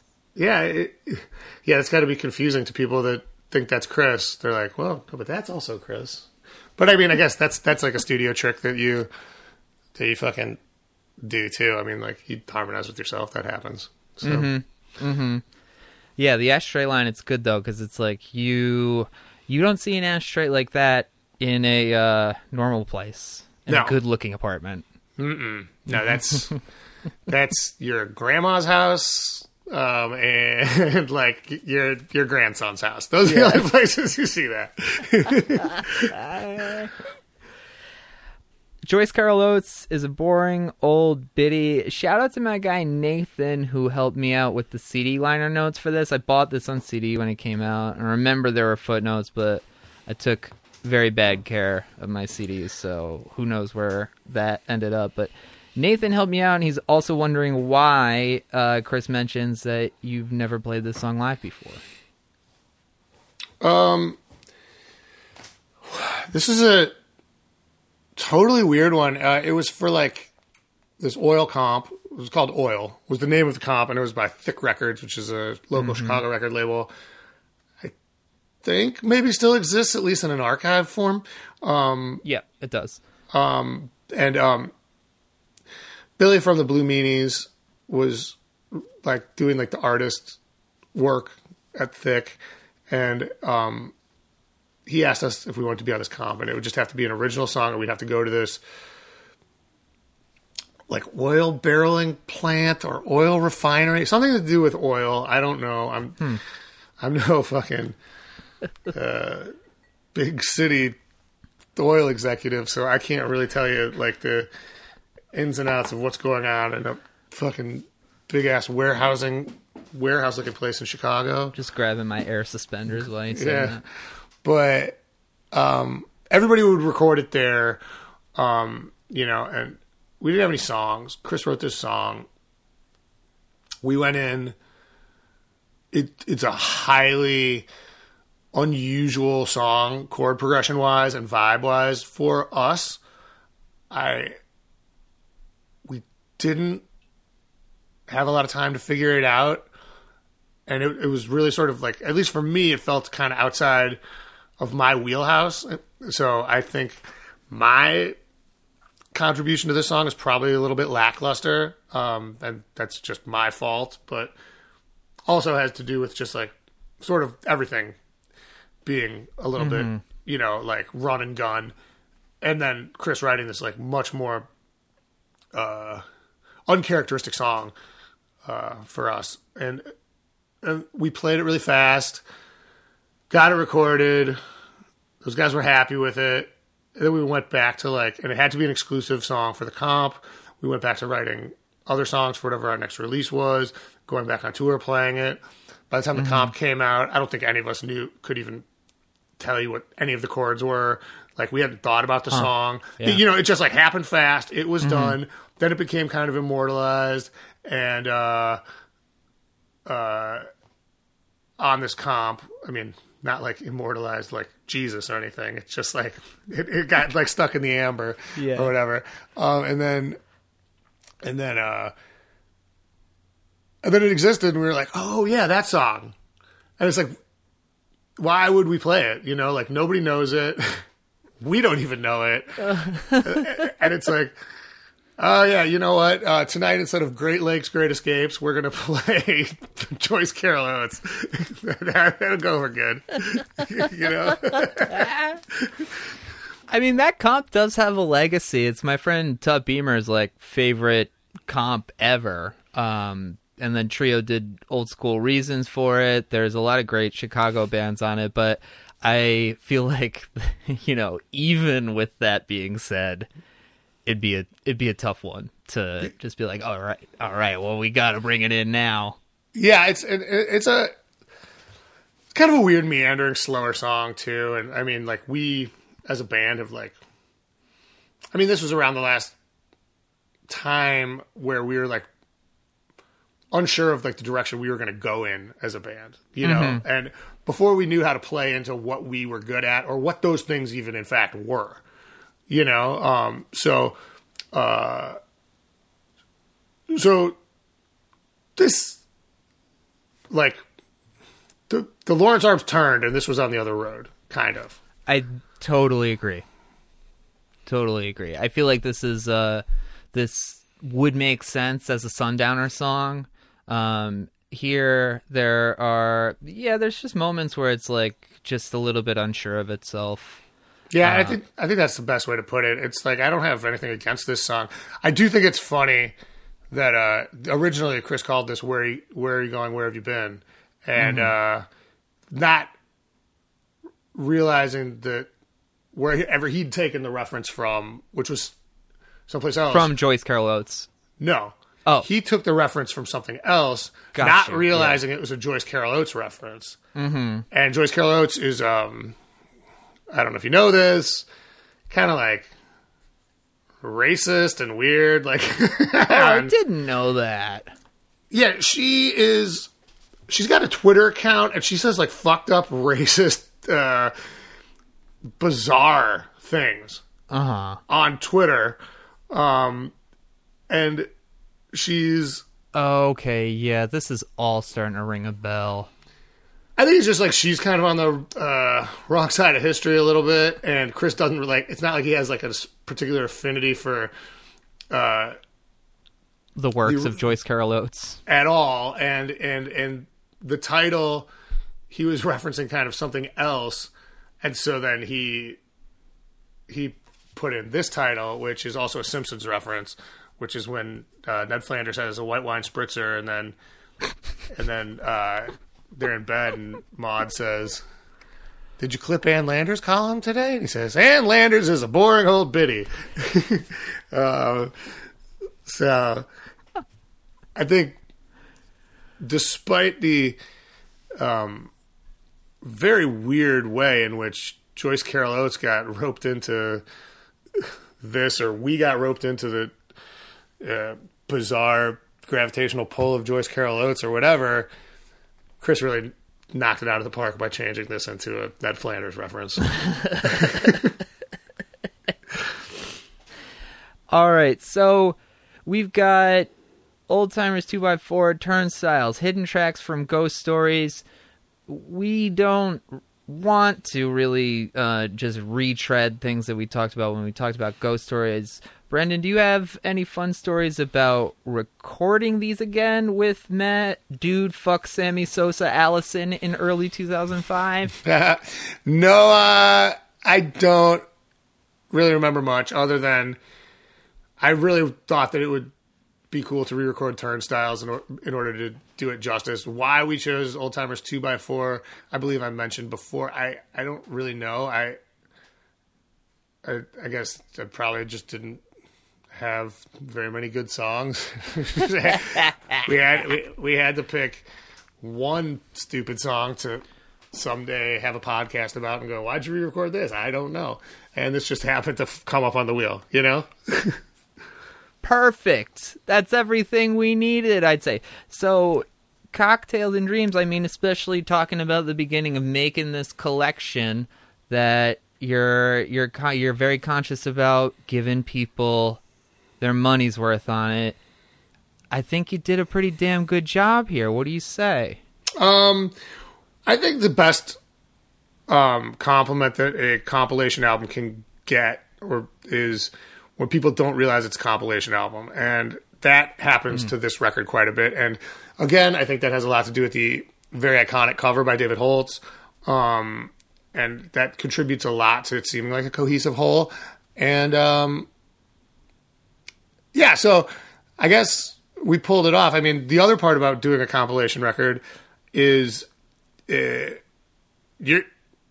dinner's made, man. You know, like you don't get to like come in and be like, and now we're going to do a great compilation album that's perfect, you know, because it's like you've been setting the table along the way the whole time with like whatever you release on 7 inches and stuff like that.